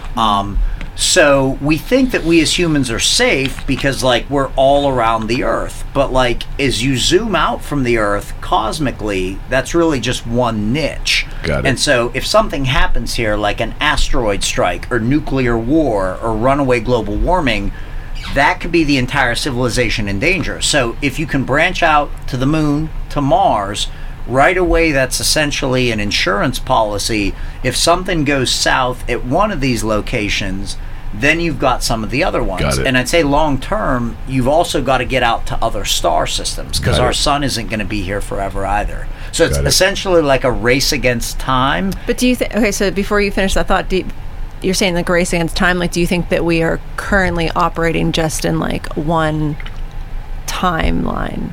Like, Oh, that's good. Or do you think that like potentially if like that's possible, like if they were able to like basically create a program to like, you know, launch a handful of kids 20 years in advance, send Right. them to Mars, Right. and then age regress them back, then couldn't there potentially be like multiple timelines occurring? Yes. You know what I mean? And like one of the different projects happening in each of them, sort of. Maybe, Yes, and if you are into that stuff, one of the craziest eye-opening books to read is called The Philadelphia Experiment Murder. And in that book... Was there a Philadelphia experiment thing? Yeah. What is that? That was the one. They all run together to me. Okay. I don't know if we talked about this one. Philadelphia Experiment is where the United States... The legend is they accidentally figured out how to time travel back during World War II. And a boat disappeared? They were trying to do invisibility experiments with the USS Eldridge. They Okay. were attempting to make it just optically invisible, essentially create a mirage around the ship so that the Japanese couldn't actually see it out in the water. But they were toying with these high frequency generators, and supposedly this is where the jump room technology comes from. They Okay. temporarily transported the ship to Norfolk, Virginia. Then it came back to Philadelphia, and sailors were fused into the hull of the ship. Some were catching on fire, some were disappearing Watch in the and out of movie. reality. And so in The this Philadelphia what? Experiment. Experiment. Okay. I don't believe we never talked about that. That'd be like a whole This podcast. doesn't sound very familiar to me. So in that Watch the book, movie. though, they detail about 8 different timelines that are all running parallel with each other. Okay. And they detail each of them. And in 1 or 2 of the world lines, the Nazis actually win World War II. Yeah, I've read so the about that. Earth is in like a totally Wasn't authoritarian there just domain. a TV series based upon that on either HBO? They definitely made a movie about that. Yeah. Or that. That was in one of The the Man in the Castle. Man in the High Castle. That's about that's about that, right? Yeah. Well, funny thing. Or is that a pseudo world? No, you're right. My wife and I, our experience with The Man in the High Castle, we kept hearing about this series. We're like, all right, I guess we finally got to watch it. So the very first episode we're watching, like 10 minutes in, this dude's like, I am the Man in the High Castle. And I'm like, damn, that was a fast reveal. But then we looked and we screwed up. We started watching season 2 first instead of season 1. So we're like, son of a gun, we're done. but yeah, I think that was supposed to be about that. But to your question, yeah, it gets pretty complex because there's supposedly multiple parallel world lines, and each one, some things are slightly different. That ties us in to the Mandela effect. Which have we okay? Yeah, we've definitely. So touched when on that. people collectively are misremembering the same thing in the Berenstein same way, Bears. yes, people are arguing, is this an example of our own time travel experiments going back and changing our own reality? So yeah, that's almost a whole separate podcast we could do. You familiar with that? The Mandela effect? Mhm. What's your thoughts on that? I think it's interesting, but I think there's also a potential explanation as far as just a psychological phenomenon. Yeah, I mean, I'm really interested in the alternate timeline theory. You were talking about how supposedly Obama was one of the jumpers. Buddy of mine, Paul, he was talking about how he read all about how President Obama supposedly was a guy named Barry. Barry Soetoro. Was that his last name? That was his original legal name. Yeah. Yeah. Yep, So yep. is that documented or is that part yeah. of this? Yeah, that it's part's documented. official. Okay. Yeah. Yeah. All right. One of the interesting things on Obama, and like I'd read this in one of those like time travel Yeah, type Barry, books. it just doesn't have the Yeah. same. It doesn't have the same kick. Not but Barack. they It's Barack. actually knew early on he was going to become president. Right. And so they basically told him that, and he was basically groomed to take that role. But then that gets you into like the whole predestination type thing. Like, can you actually go back in time, tell people what's going to happen, and then it brings up like a chicken or the egg scenario. Like, did Obama only become president because time travelers from the future came back and told him he was going to It become gets so president? muddy. It does Yeah. get muddy then, yeah. Yeah, but yeah, basically that he was involved in like a time travel experiment. And I want to say he told me it's centered around them. They kept going back to the Kennedy assassination and they couldn't change anything, but they were able to observe it. And I've read certain theories that for some reason, like, the Kennedy assassination was this pivotal event, like that, like it has to do with the multiple timeline theory. Just the idea that like it's a nexus point in time, or that That's it great. And that what it that happened. magic bullet kind of thing where they haven't really been able to like identify exactly how it happened because there was Yeah. like multiple timelines kind of like converging on that. That's what I was about to say. That Yeah. that it happened in multiple timelines, Yeah. or that it's significant, like kind of like that it's a nexus point of some sort, and that maybe it happened in all the different timelines, but it had all kind of different historical like significance. Well, it's interesting you bring that up because you basically mentioned the 2 leading theories physicists have for traveling back to the past.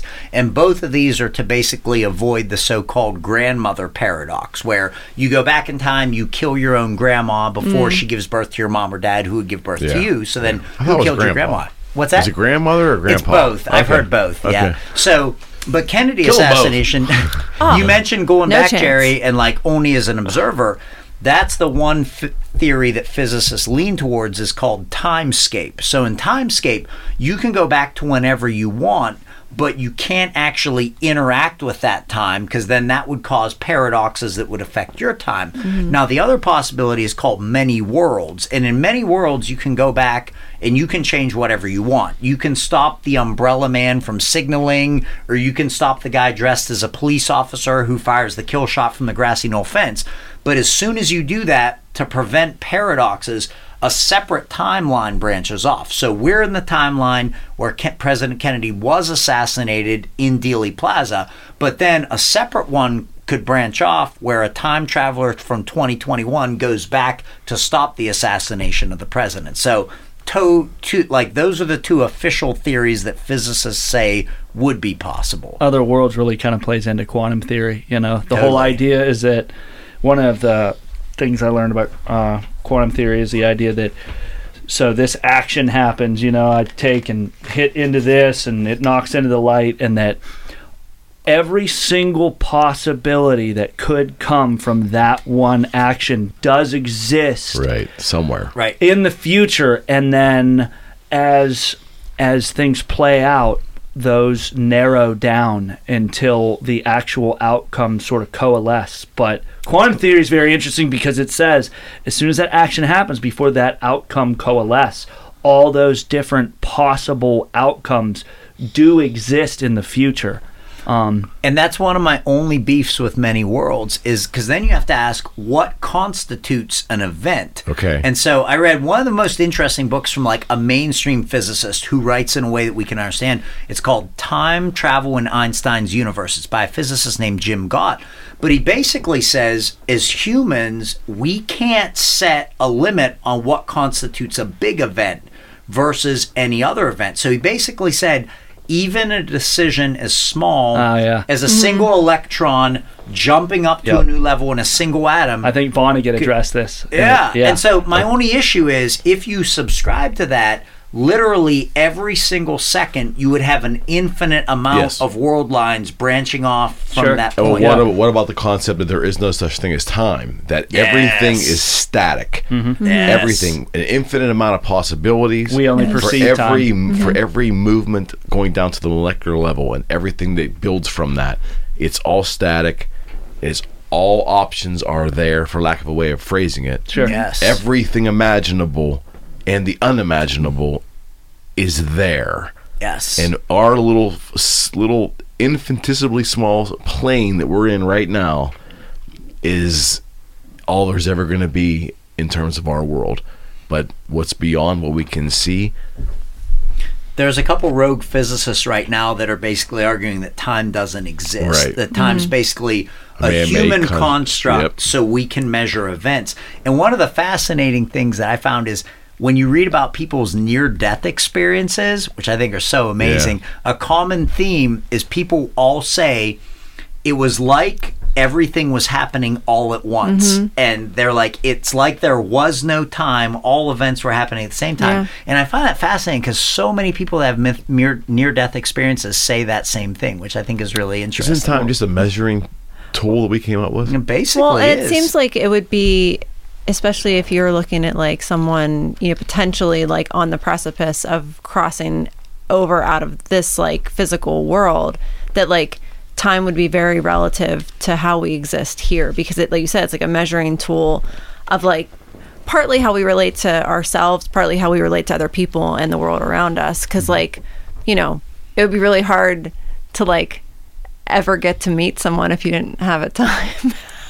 You could never say like, I'm gonna be here at this time, like can you be there at the same time? Like we would all just be kind of like, and then if you think about it molecularly, it's kind of the same thing where it's like you've just got these like molecules bouncing off. If there isn't anything like time to kind of like, I don't want to say constrain, but sort of, you know what I mean? Like some kind of like. Well, what about if everything's already there? Like this blew my mind when I talked about with time with Dr. Cooper, who was on. One of the theories was that time was static.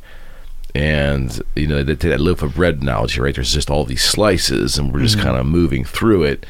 But what if it doesn't exist and everything is just static, and everything and every possibility and every circumstance and anything that's even imaginable is already there? It's already happening. You just can't see anywhere near all of it. You're just seeing this little sliver of it. Right. That by randomly, all of us are in the same sliver. Right. Right. Yeah. But it's all predetermined and post-determined. It's all been one big whole long tunnel that's static, and we're just kind of like moving through it.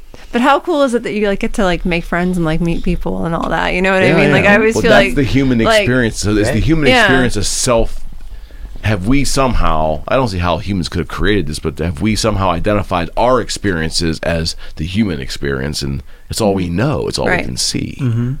I think one of the alarming subplots of that is, if that is actually correct, it almost eliminates our idea of free will. And I think 100%. that would be very alarming to humans if we thought, hey, it seems like you can do whatever you want, but it's basically already been determined for you. Done. Yeah, it's like, but physically we're aging with the quote unquote passing of what we call time. So how does that fit into the whole thing? Our bodies are aging and deteriorating as this time goes along. Because you think it would be static, and it's all that ever was is there, and all that ever will be is there in every possible random way. If we're moving through, how could we, if there's no time, why are we aging? I think it's like manifestations, though, because what we're talking about, like, obviously, I was about to say obviously, but it's not necessarily obvious. I don't necessarily exist in all times at once. I only exist in the times from my birth until my death, unless you believe in like the afterlife and stuff like that. So really what you have, if time is static and everything is happening at once, you have this like manifestation. And a moment is a manifestation of the entire whole in one frame, like you said, the slices of bread. You know what I mean? That's deep. Well, that's good, Jerry. And the thing that breaks my brain is, like, I remember realizing that it's kind of depressing. We can only perceive 2 dimensions at once, because I was like, why can you take a photo and it looks pretty much exactly like the world around you, even though the photo or the drawing is 2-dimensional and the world is 3-dimensional? And I thought about it. I was like, the only way for me to perceive the 3rd dimension, other than like tactile sense, to prove it is to look around the other side of it like that. And so the only real way to observe the 3rd dimension is through time. To experience it. Is through time, because I see it from this angle and I see it from this angle. That's a good point. But that doesn't happen at the same time. The only way to perceive time is through memory, because in this one moment, the only way that I know any time has passed is because I can think back to 2 seconds ago or 5 years ago. And like, I don't know, like, perception itself is tricky, you know, and I think it really, especially when you're drunk, it really is through perception itself, and I'm getting almost philosophical, it really is through perception itself that our worlds are, what we think of as our world is created. Like we were talking about how there's this entire, like, what we are able to perceive with our senses is this tiny little snippet of all these different energy spectrums that we're just not able to perceive. Right. And really, I mean, in a certain way, we're sort of interacting with our perceptions a lot more than the world that's actually around us. I can't remember. Oh, I believe that. Can't remember something from earlier, like struck. You said in Einstein's universe, and it really kind of struck like something that I don't know. It's sort of a half-formed thought, but it's the idea that, like, it's another quantum theory, is that our perception of the world around us, of the universe, affects the universe. Like there's certain quantum experiments, and the experiment turned out differently based on the question that they had in mind when they performed the experiment. Basically, like the idea that through quantum theory we're learning, like, pretty much like, rather than the model, like the Newtonian model, what we're learning through quantum theory, or what we think we're learning, because if you look at a science book from 50 years ago, we laugh at it. Like, we'll be laughing at what we thought today 50 years from now. So what we believe we're learning through quantum theory is that, my takeaway, and I think it's kind of been spoon-fed to me through people who understood it better than me, like in the documentaries I've read where they break it down for a layperson. Basically, the universe and the actual model is more like akin to Eastern philosophy than the Newtonian A to B model, like the idea that time is linear and what goes up must come down. It's more of like, I've heard it called the holographic universe, and every single little piece of the universe contains the entire whole within it. Yeah, and that, it's again, I'm not going to go deep on the math or anything, but to my understanding, like, take quantum entanglement. Have you heard that before? That theory of quantum entanglement? No. Yes. it's and correct me if I'm wrong, you're probably well more versed than I am. I understand it to be the two particles become entangled. Regardless of the distance, once they're entangled, and one happens to one, the reverse happens to the other in direct proportion, The spin, mathematical right? proportion, and those can be many, many, many miles away from each I have other. read about that. Yeah. It was one of the ways Einstein, even though he led the way for quantum theory, he himself did not like quantum Right. theory at Not all. at all. He was more of like a traditionalist. Right. That was one of the ways he and his colleagues at Princeton, spooky action at distance, Podolsky and Rosen tried to disprove it. Yeah. So they basically said if something happens and the particles separate, Yeah. like you said, one happens to the one, it happens to the other. But they basically defeated that by saying no useful information can Right. actually be exchanged from one to the other, basically going against faster than light travel. So I could see both sides of that. But it's amazing that how are they directly entangled though? Well, look at people. Like, you talk about, I know Jerry doesn't like the word entanglement with regards to relationships, but prefers entwinement. There's a story there. But no, just kidding. But no, just the idea that like if you think about like people, like especially like regardless, sometimes you can look at it like in terms of like, you know, intimate relationships, because those tend to be the people you're most intimately entwined with. But it can also happen like with friendships too, where there's like, or like, you know, parents and children, that like something happens to one and the other is like acutely aware of it, and people like refer to it as like psychic connection, or you know, however you want to look at it. But like if you want to just kind of like break it down like physically or metaphysically or whatever, or like quantum physically, there's potential, I think, for, you know, the possibility if a molecule can entwine with another molecule and be affected, one be affecting the other, and people are such complex molecular systems, how is it not possible that if two people are in some form of relationship, whether it's familial or intimacy or even just friendship, that there isn't some kind of, you know, impact from one to the other? And that's how, like, you know, you think about someone, they call you, you know what I mean? Things like that. Like, it's funny to me that people are so like skeptical, I guess, about like, you know, this idea of like a psychic connection, when meanwhile I think it's probably a lot more scientific than that it's potentially easy to just sort of like identify if you're really looking at things like on a quantum level. Well, and I think you kind of ventured towards stuff that's more metaphysical, but it kind of made me think of like dark matter, and I'd be interested to hear what you had to say, because like didn't they when they discovered dark matter and started really looking at it, be like, most of the universe is dark matter, like overwhelmingly, like what we perceive of the universe is like less than 1%, or I don't know how they would determine something like that. The official percentage is like 70% dark matter, 80% dark energy. Okay. Yeah. So that's, I mean, that's Like, pretty what crazy. the hell is it? So, I mean, I think that's a definite possibility where we have multiple world lines pressing in. Like, officially, here's dark matter. When they looked at the rotations of galaxies were spinning way, way faster than conventional models say. Right. Based on how fast they're spinning, they should fling themselves apart, but they don't. They stay together. So physicists say there's a huge amount of hidden matter that's there keeping them together.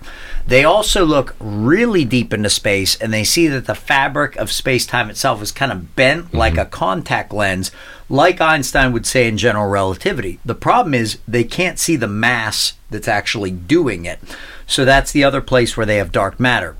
I'm sort of on the fence with dark matter and dark energy. I feel like they sort of have shoehorned that as a possibility to try to explain what they can't currently explain, rather than just looking back at their current models and basically saying, like, are these complete? But that's where the idea comes from. They sort of work, you mentioned Eastern philosophy, like the yin and yang of the universe. Dark matter tries to keep the universe together. Dark energy comes about because when they did the first deep sky surveys, like really, really thorough, as far out as they could see, they thought the universe would either be maintaining the same rate of expansion or actually finally slowing down. Speeding up. But that's what they found, is for some reason it was speeding up, and the only way they can explain that is if there's way more energy in the universe that we can't account for. So like dark matter, they say, tries to keep stuff together. Dark energy tries to push it apart. So in theory, if the universe is roughly 13.8 billion years old, we theoretically could still be in the infant stage of our actual universe. If it's expanding and it's increasing still, because if it was slowing, or if it was, we're probably still in the growth phase of the universe. I think that's a good call. And then if you ascribe to like the Big Crunch theory, we couldn't even be sure we're in the original incarnation of the universe. It could be like a reincarnation of the universe. Yeah, absolutely. The just for anyone who has not watched it, in 2011 or 12, PBS along with Brian Greene had a 3 or 4 day series called The Fabric of the Cosmos. Familiar with this at all? I'm familiar with Brian Greene. I didn't hear that. Do you like Brian Greene? What's your thoughts on I'm him? on the fence on Brian Greene. He's kind of like, I don't know, he's pretty narrow-minded when it comes to different like moon type stuff, but I mean, he's one of those personalities that like he's there, they're going to pimp him out. So well, what I thought was great was he took like one of the episodes was space and it talked about what is space, and I was fascinated learning that there's all this stuff. You take a vacuum and you suck all the air out, you suck everything out that we think, and then they look inside there and there's just all kinds of stuff going on. Nothing is really empty. What, like particles? And then there was one on quantum entanglement. That were the quantum period, the whole idea of quantum science. Then there was one on time. What is time? And so over these 3 or 4 nights, there's 2 hours apiece. Very well done for the layman to try to understand this stuff. But what I came away with that, and again, it's 10 years now, so maybe there's been a lot of technology, and maybe this is old documentaries, but the last one was about quantum. What we see and think is logical and all that, we find out is not true. And he walks down into this subway, into this bar, and he orders a drink, and then there's 5 versions of him, and he goes and plays pool, and he hits the ball, and there's like all different directions. Yeah, that sounds familiar. And it's like, but it all kind of made sense to me. The frustrating part is I always believed that science, as a young kid learning science, there was a logic to it. Like there was a lot to physics and even mathematics that I couldn't really understand. There had to be a logic to the numbers. I think it's built on logic, right? With quantum, correct me if I'm wrong, there's partial logic, but then there's a lot of just craziness that it's almost science fiction stuff. Well, and that's why Einstein was so adamantly opposed to it and basically fell behind, and everybody else kept going with it without him, because at his heart he was a conventionalist. And so a conventional physicist would say, if you understand the laws of physics, you can predict everything that's going to play out in the future. You can see how the universe is going to play out. According to quantum theory, there is like this irreducible level of randomness that no matter how hard you try, there are all these possibilities, and he was never able to reconcile that. So he had big he had a big war in his era, like philosophical war with was it Niels Bohr?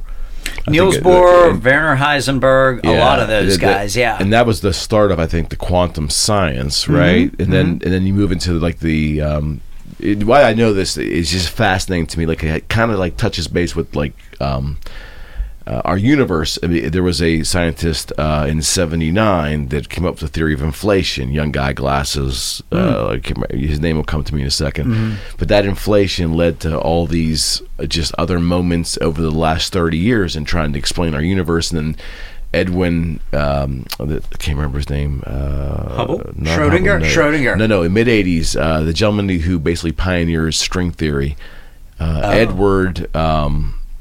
I can't remember his name, but string theory, the idea of these little tiny strings and how they interact. How they interact with each other. And I mean, again, as a layman, it's so hard to wrap your head around it because it's so random and so unpredictable. Yet, what I've been told is that this science, every prediction they've ever tried to make using this science has proven to be correct, and it's responsible for a lot of our technology we have now. So one of the uncomfortable things about that is if you really embrace theory. Edward Witten, Super early string theory. 80s, yes, and he was something. So along with the strings, I mentioned earlier world lines. Yes. So don't think about us 3-dimensionally. Think about us 4-dimensionally, Yes. like we're going through time. So like That's it.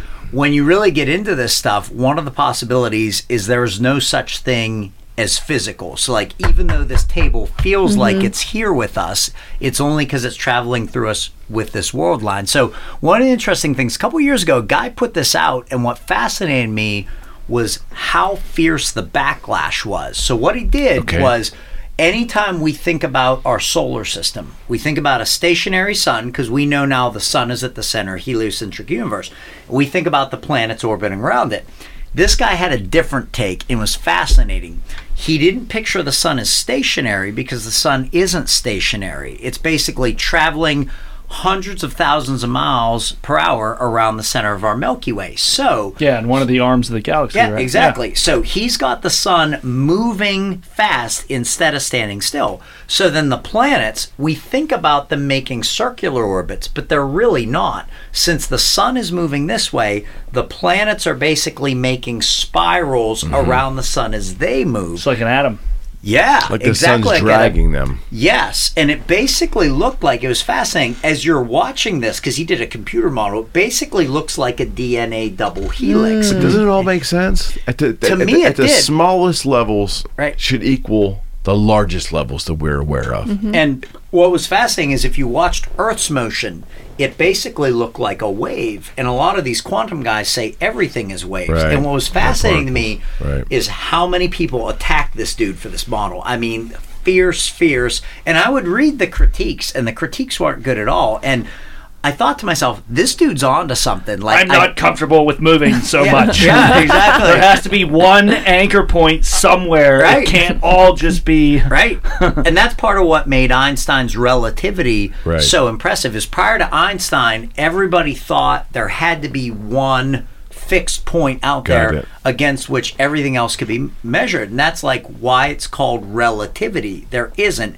Everything is measured relative to each something other. else, because Yeah. everything's moving. So like, Alan Guth, that's the name of the inflation. Oh, yeah, Guth. He's mentioned in and that he book, had, yeah. Alex Valenkin was the Russian who did it along with him. Yeah. Well, doesn't that kind of like theory play of into the inflation. whole like spiral staircase and like how like that sort of like, you know, like spiral thing. Well, the you know, Nautilus shell. Yeah, the yeah. Nautilus. It like it The reappears. What is it? The golden ratio? Golden ratio Yeah. appears in that, throughout like, you know, nature and Fractals. yeah, and all that stuff. Like, doesn't that kind of play into that whole concept that it wouldn't the dimension it thing's wouldn't hard for me to reoccur wrap. from in Absolutely. you know so many times that wasn't such a, you know, prevalent The and pattern. important part. So of, many scale ancient- shouldn't matter.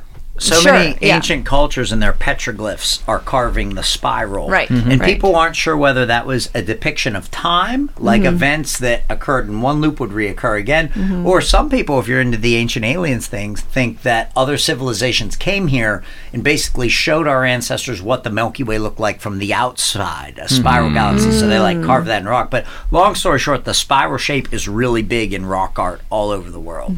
The extra dimension thing is mind-numbing, and that plays in the string theory, because I think their argument between Edward Witten and some of the other prominent scientists in that the string theory in the, I want to say the 80s, 90s, early 2000s, was that they were all arguing over how many dimensions. Yeah, and You the one know? thing I don't buy with that is, according to string theory, there's anywhere from like 13 up to 22 dimensions. Right, But the way they get around is they say, well, almost all of them are super small, like tinier than an atom. Now, the one thing I found interesting, and this is just like my own personal theory, not nearly as smart as these guys, they for many years were stuck on 11, like 11 Yep. dimensions. And what I found interesting is that's how many times you can fold a piece of paper. They used to think, this is kind of cool, they used to think that the max was like 7, but then I think it was like an elementary school girl, I forget what her name was, she got like this huge piece of paper made, like I think as big as like half a football field, and she would like meticulously fold it, and they were able to get up to 11. So like mentioning dark matter, sometimes I think what if the universe is like folded over on itself? Because like Einstein basically proved the universe could be bent through general relativity. So if you can bend it, why not fold It's it? almost like an accordion. Mm-hmm. Yeah. I've heard that It's a whole before. theory for like a wormhole would be able to take you to two distant points in Right. space because it's actually curved and those points. But isn't what they're trying to do? They're trying to unify the standard model with Well, that's a whole quantum, right? That's a whole nother theory. But isn't that what they're? There's a whole nother theory called unified theory that I know nothing about, so that's my contribution. Well, they've been trying but they've been trying to. There's been many scientists who have come around and tried to get acceptance with their papers that they have figured it out. Yeah, I think Rogan just had a guy on last It- year. One of his deep thinkers on there wrote a paper during COVID and uploaded it, and I think he got mocked. It by was society. explained to me that unified theory. Weinstein, Ben. No. Oh. Brett Weinstein. yeah, he's very controversial for other reasons, but Yes. no, you're right. Yes, That's but true. he had a unified theory that he uploaded. He said it was going to solve everything. Explain to me that unified theory is the attempt to like sort of unify the standard model of physics, the standard Newtonian model, Right. and also quantum physics, quantum mechanics, Quantum mechanics, that's it. Quantum superstring theory, and there's probably other ones that it's going to somehow unify all the models. Because like something you said, like, oh, it should go all the way down. What applies here should at the but smallest scales, but it doesn't though. Like, correct me if I'm wrong, but the rules that apply on the macro, like on the subatomic level, they don't apply like in astrophysics and stuff like that. Well, correct? not on the quantum level, right? But on the standard model, the physics is the same. Am I right? Mostly, it depends on which force is dominant. So, like, for example, at the atomic level, electromagnetism is more dominant than gravity. There's four. On the macro level, gravity's more dominant. Got it. Like, so, like, superstring theory, you guys, like, are totally on point with this. The attempt is to unify the four fundamental forces. You've got strong nuclear force, which holds atom together. Weak nuclear force, which is radioactive decay, gravity, and electromagnetism. And so, like, the premise is, and I tell my students this, a lot of times we think about science as discovering new things, but sometimes the biggest discoveries are when things that were thought to be different are manifestations of the same thing. So, like, for example, when James Clerk Maxwell, Scottish physicist, came around, people thought that electricity was one thing and magnetism was a totally separate thing. Maxwell's able to figure out it's actually electromagnetism, that a moving electric field makes magnetism. That was a really big deal. So, like, superstring theory, grand unifying theory, the idea is there aren't four separate fundamental forces. They're all manifestations of the same universal force, and that's what physicists are trying to get at. Man, that's cool because it's almost like the four elements, you know? Earth, fire, air, water. Yeah. Oh, yeah. But so help me understand, and we can wrap it up after this. I don't want to keep you guys all night because this could go on until 2 a.m. Does the quest for unification as the outlier here, is that part of the reason why we have the Hadron Collider? Because we're trying to bust these atoms down and keep breaking a piece off of space, basically, and keep cracking them open, looking for what? Where you can't crack it any further, where you're finding the core? Yes. I mean, what is, and somehow that's going to somehow provide the data to unify? I mean, it's funny because you always act like, oh, I don't really know this stuff very well, but I you're know very a lot well about. versed. I know a lot about bits of it, but I Right. can't always tie it all together. So, Large Hadron Collider, or like CERN in Switzerland, the premise is supposed to be you break it down small enough that you get even beyond the level of quarks, which make up atoms. So the Higgs boson was smaller than a quark? I think it was a type of quark. They're Okay. up to, I've seen quark diagrams, and this is like stretching my Well, abilities. didn't it get crazy when they said they found The found particle. they That found was the the Higgs Higgs boson, but boson, then they found like 17 more. Like all of a sudden, boom, there's another plethora. I don't know what to believe anymore. I don't and now they want to either. build another one. I know. But isn't that how like scientific like discoveries kind of go? A lot of times is like someone's like working on something and they kind of like have a breakthrough and 100%. then it kind of like Right. opens like 15 more doors down the I road think that's right. kind And of. plus, they're discovering particles, right? But you alluded to the wave particle duality theory, you know, and it just we keep coming back to like, what is like the ultimate answer? A photon is both a particle and a wave, and it only depends on whether you're measuring it or not. No, if you're staring at it, if that was the blind split experiment or double split experiment. You did like a whole paper on that in high school, didn't and you? that was done. Well, Dr. Cooper just told me that was done in the 1800s. And it's not just the photon, like. Basically, from what I've read, quantum theory has opened the door to. That's not just the photon, that's everything. Yeah, I believe it. Everything in existence that we know of is both a particle and a wave at the same time, and it depends on what experiment you're doing, like what the conditions are. It really, like, to me, it's like what end of the telescope am I looking through? And like it comes all the way back full circle to what you were talking about, like the yin and the yang, you know what I mean? And that's another thing. They're like, well, you can know exactly where an electron is, or you can know exactly how fast it's going. But isn't that another premise in quantum theory? Yes, it is. You can know one, but you can never know both. And it's like trying to unify everything. Like, that's why for me, like, it leaves a lot of space for what most people would think of as either the supernatural or spirituality, simply because, like, you can be on one side of the telescope or you can be on the other, but you can never be both at once. And it's kind of like...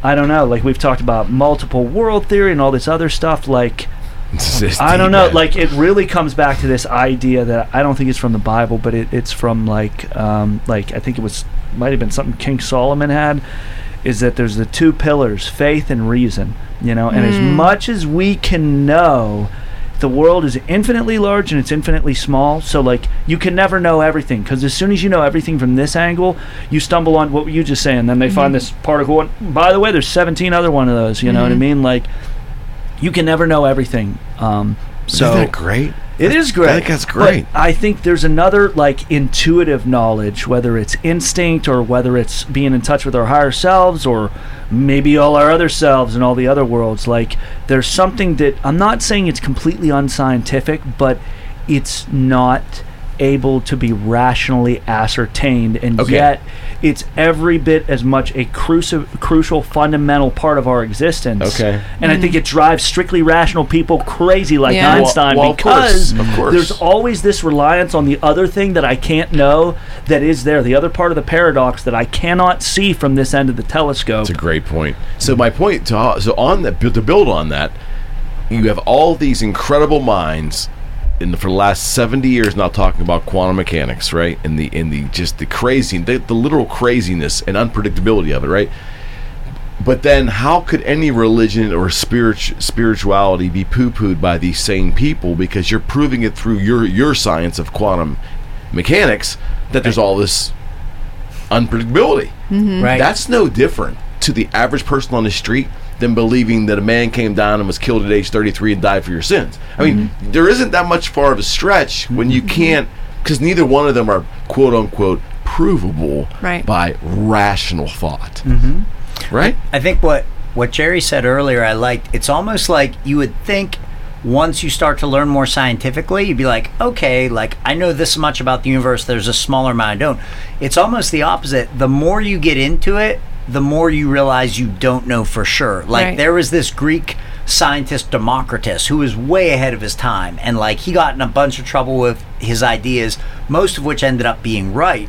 But he actually had a quote that Carl Sagan relays. It's, "I would rather understand one cause than be king of Persia."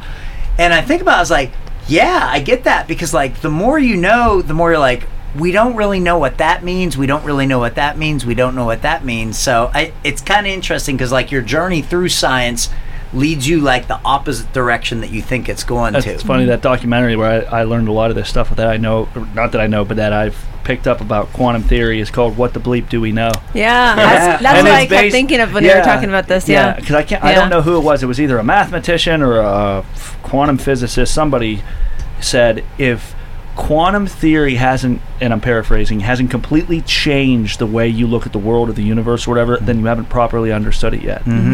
Yeah. Right. Well, yeah, I think you can properly understand it. It's hard for even a average Joe in the street to even grasp what they're referring to. And then to your point, I think you're straight on, because it's interesting, a number of religious concepts and spirituality concepts physicists are basically coming around to that from the other direction, but like they have to come about it the socially acceptable way, so they're coming like through the quantum angle, but it basically leads to the same direction that like a lot of religions have been going. So like I think the potential is exciting because you could truly have, for the first time in history, an actual real synthesis between science and mysticism, spirituality. Yeah. It was like I said, the two pillars, faith and reason. Because maybe in reality they're just not that far apart. Yeah. Maybe quantum is the doorway that's trying to bridge the two, at least for our understanding. Yeah, and I keep coming back to, you cannot take one and view it through the same lens of the other. You know what I mean? Like you're either on the far end of the telescope or you're on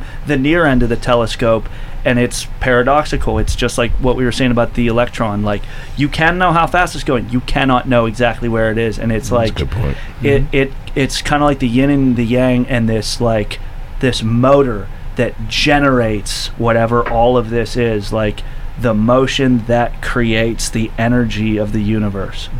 Constantly repelling itself, but also being well, it's like you're like that, like, and it's funny because that phrase was like a visual representation of like what you were talking about earlier with like all the time stuff with like static, you know what I mean? It's like, but I look at it more like when you were saying that, like the thought that kind of came into my mind was like, it's like the cosmic dance, you know what I mean? The thing they always talk about is just this, like, you know, these like all these energies coalescing, and all we're just trying to describe them, you know what I mean? But like they already exist without our description. That really harks back to, I can't remember who it was, but it was talking about like the aliens do not want to reveal all this to us until we start to get an idea of what space really is. Because you know, you ask a question like, well, what would our motive be to go to other worlds? Would it be money? Would it be private pursuit? And I'm thinking, the thing that occurred to me was, why would we even be in charge of that? Because the Galactic Federation, we're the new kid on the block. Like, we're being indoctrinated, not indoctrinated, but we're being initiated. That's what I meant to say. We're being initiated, and like the idea that we're in control of what we're doing out there, I don't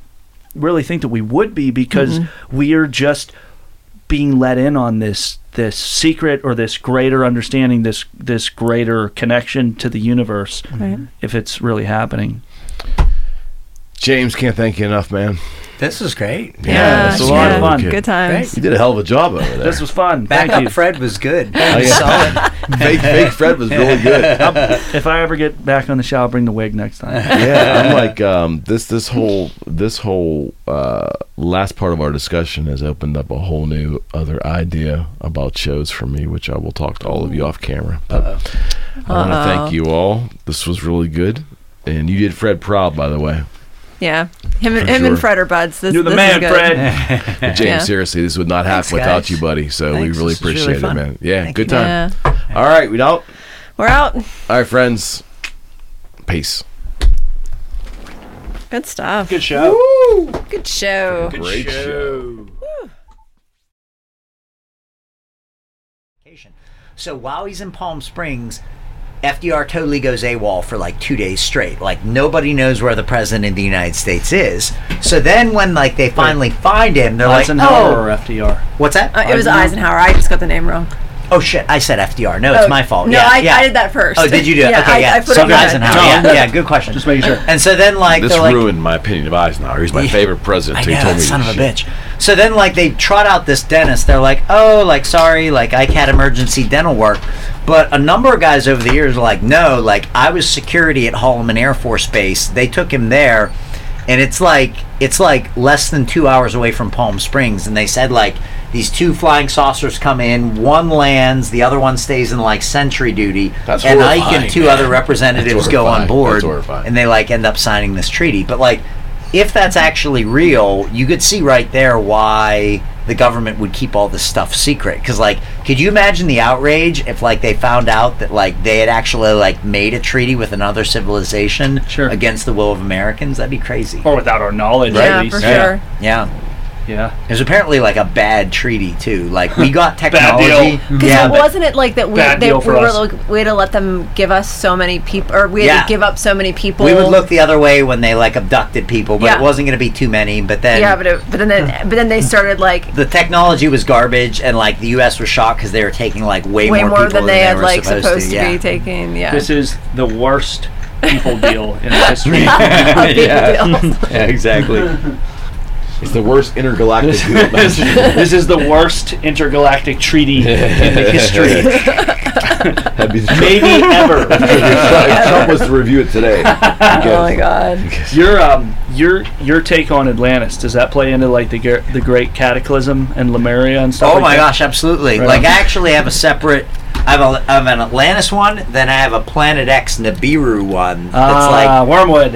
Yeah, exactly, right? Yeah. Jerry actually, when we were doing the episode that had that in it, Yeah. I was like, I'm supposed to be doing some research on this. And he's like, look at the wormwood. And I was like, the what? He's like, you got to look up the wormwood. I was like, oh my gosh. It's in the Bible. Yeah, It you is. should. It's I was right like, there. you should be doing the show and not me. That was like really crinkly early on. I know. It was like the worst possible time too. It was like the first video he played. He's trying to annoy you. I'm like really fascinated by Ike, but man, he I just like makes some leaps. You know what I mean? Yeah. Like when he goes through like what was it? It was Children of the Matrix. It was. I think I read most of that one. I got through most of it, and him like making the parallels with human history and just him analyzing it is so interesting. I just feel like he makes certain leaps. You know what I mean? Like Who wrote that one? David Ike. Oh, okay. I was The still thinking of reptilians. Eisenhower. Talking about Okay. Icky. Yeah, Is yeah. it Icky or Ike? I've heard both ways. Yeah. I thought you went Dwight Eisenhower. Yeah. Okay. Well, we were talking about him, so it's the transition. I guess. Somebody I gave like me Ike. his book, The Greatest Secret, and it's all about like the reptilian takeover. Most of them are like that. The font is like 8-point font, and it's like a 500-page book, and I'm just like, it's awesome, but I'm like yeah. exhausted reading through Yeah, it. and I'm like sketchy on the whole reptilian thing. Like I think it's interesting and stuff like that. But like one of the things I really connected with is like his concept that 10,000 years ago, human civilization did not start. That's when it restarted, and that's supposedly when the Great Cataclysm happened. Yeah. When I guess there was Atlantis and also Lemuria, and it's a theory that there was like that the alien civilizations got into a war. Mm-hmm. That there were more than one represented here, and that's when a great war happened on Earth, and it like pretty much it was like the Great Reset, and everything restarted from the Indus River Valley. And what we look at as the birth, like the dawn of human civilization, was like the reset, like after. Oh, amen. I'm all about that. Yeah. Because like in one of my presentations, I have all these artifacts that have been found dating back literally like billions of years. Like just one example in Cretaceous age rock, they found what's called the London artifact. It's a hammer that's like in rock from the dinosaur time. And so the hammer itself has to be at least 65 million years old. And the iron the hammer is made of is so pure that like 70 years ago, a team of scientists got permission to cut a little piece off. The surface where they cut it has never rusted in like 70 years. So like somehow we have iron even purer than what we can make today, found in a hammer that's 63 million years older than like the earliest humans. The man wielding this hammer apparently rode a dinosaur. Right, exactly, yeah. So I totally agree. I think we've been reset here like a number of times, and every time we just kind of arrogantly assume that like we're the peak of civilization. I call it like the saw blade model. Like I think we go up, get knocked down, go up, knocked down, and like this just keeps happening over and over. Yeah. Sure. Well, then when we've like kind of like delved into like the whole like idea of like parallel like time universes, like you know what I mean? Like parallel dimensions and time happening at the same time, it makes that whole theory like even more complex, because it's like, well, simultaneously you could have, you know, a civilization basically existing in a different parallel universe, perhaps in this time, perhaps in a different dimension, like perhaps in a spiritual dimension. Makes whatever. my head work. It's funny you say that, because like one of the things I read in one of the Atlantis books is like the reason we can't find it or Lemuria is it is basically a parallel timeline to ours. Yeah. So like we have It's there, we just can't see it. right, It's in we have a different- memory of it, but it's not like on our physical plane. Well, and then It's wait, crazy. wasn't like the treaty with Ike, wasn't there like one race of like aliens that were like gonna offer spiritual gifts and like Yes. things like that, but We didn't want that. we Right, declined right, that one, right. and we wanted like the technology and Right, like warfare or whatever. So wait, let me guess. Spiritual gifts. That was supposedly the Nordic race or whatever. Yes, yeah. Right, because they're supposed to be all enlightened and. Which is funny too, because like when you look at like contactees from the 50s and 60s, like those are the ones that they describe. It was Mhm. like very peaceful, everything like that. So like you kind of think, well, maybe that civilization got fed up, left, and into this power vacuum came like the Greys. But then the tricky thing is like when some abductees go through like regression hypnosis, they describe the grays in the foreground, but then in the background, like they pick up that like the Nordics are standing back there. So like when we talk about my adult class, I was like, we have to be careful not to like oversimplify it. Like these are the bad guys, these are the good guys. It could be like way more complex than that. It's crazy. Yeah, Ike talks about how supposedly the Greys were like a hybrid that was created in order to like serve the reptilians and basically help them manipulate like what's happening here on Earth. I could believe that. Like, I actually got to see why I had that Corso connection. They actually showed me notes from one of his books that was never published. It was called like Dawn of a New Era, and he got to see some of the cadavers, and it was neat. He had like a 3-column page of like human body, gray body, and I forget what the third column was, but like after analyzing it, he basically concluded that like that race was essentially like built for space travel. Like we have androids today, like they could think of that as like a biological type android that's just made for that. So like there might not necessarily be like a gray planet. Like somebody made them, but it doesn't mean there's a whole planet filled with those guys. Sure. So, Yeah, and Ike says that basically they were created by the reptilians to kind of serve their purposes here. That's What he interesting. says is interesting, but like it's very deep, like stereotypical conspiracy theory stuff. You know what I mean? Like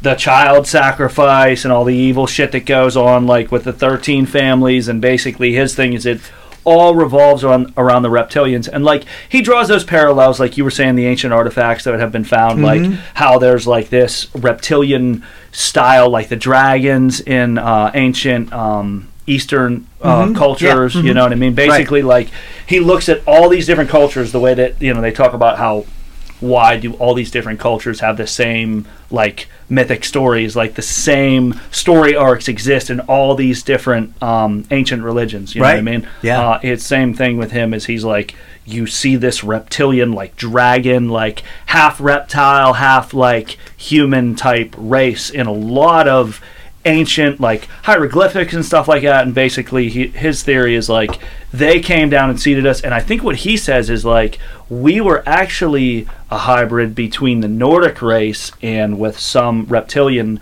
DNA in us. Yeah, because if you look at the human brain, you have what they call the reptile brain. Yeah. Like our brain, In the our brain, core is right. a Yeah. reptile brain, and that's almost like there's a second brain that's added onto that. And like I think maybe his argument is like that's part of the reason we have so many problems in the world today is the reptile brain is very much primitive, basic survival, fight or flight, where then you have this like mammalian brain like sculpted over top of that, and that's where you get like the higher end things. So, like we as a species are always in conflict with the two brains. Yeah, That's Well, a lot of psychology like revolves around that too. You know what I mean? Just that's true. Yeah. What you said is essentially exactly his argument. Children of the Matrix starts out, and he's basically saying like, what is the Matrix? Like, how could this thing be manipulating us, this force be manipulating us and controlling us, and at the same time feeding off us? Because he's big with like power nexuses, like the what are they called, the meridians, the natural meridians in the earth. And he's like, well, if you look at where they intersect, there's almost always like a pyramid or like a castle or like something like lines. that. Yeah, you know we what I touched mean? on that. The ley lines. And basically that these 13 families have been intentionally like setting themselves up so that they are in control of like these nexus points, and so that like, because his big theory that I always really connected with, being an Aquarius, like, is that the human being is supposedly like, if you subscribe to the theory that there's like all kind of different like alien races and they're all talking to each other, and we're like the kid that's like in quarantine because they're like you're fucking dangerous. His thing is like human beings, and like once our full power of our minds and everything is unlocked, we are like the most powerful being like in the fucking known universe. And that's why we are being controlled carefully, and why all these different artificial, or not artificial, but alien races want to manipulate and control us. Because he's like, especially the Earth he describes as like almost like this huge library where all this information from the entire known universe is like stored here somehow. And he's basically like, if all these ley lines and our natural like energies were aligned, like we would be, even without our technology, we would be, he's real into like the psycho-spiritual element of the whole thing. We would be dangerous to the universe just being who we are. Right. That's awesome. Yeah, he's like a interesting. common theme is it's like the creativity of human beings is like completely unmatched by any other civilization. So that's awesome. Hello, you're listening to the Eric McKenna Project.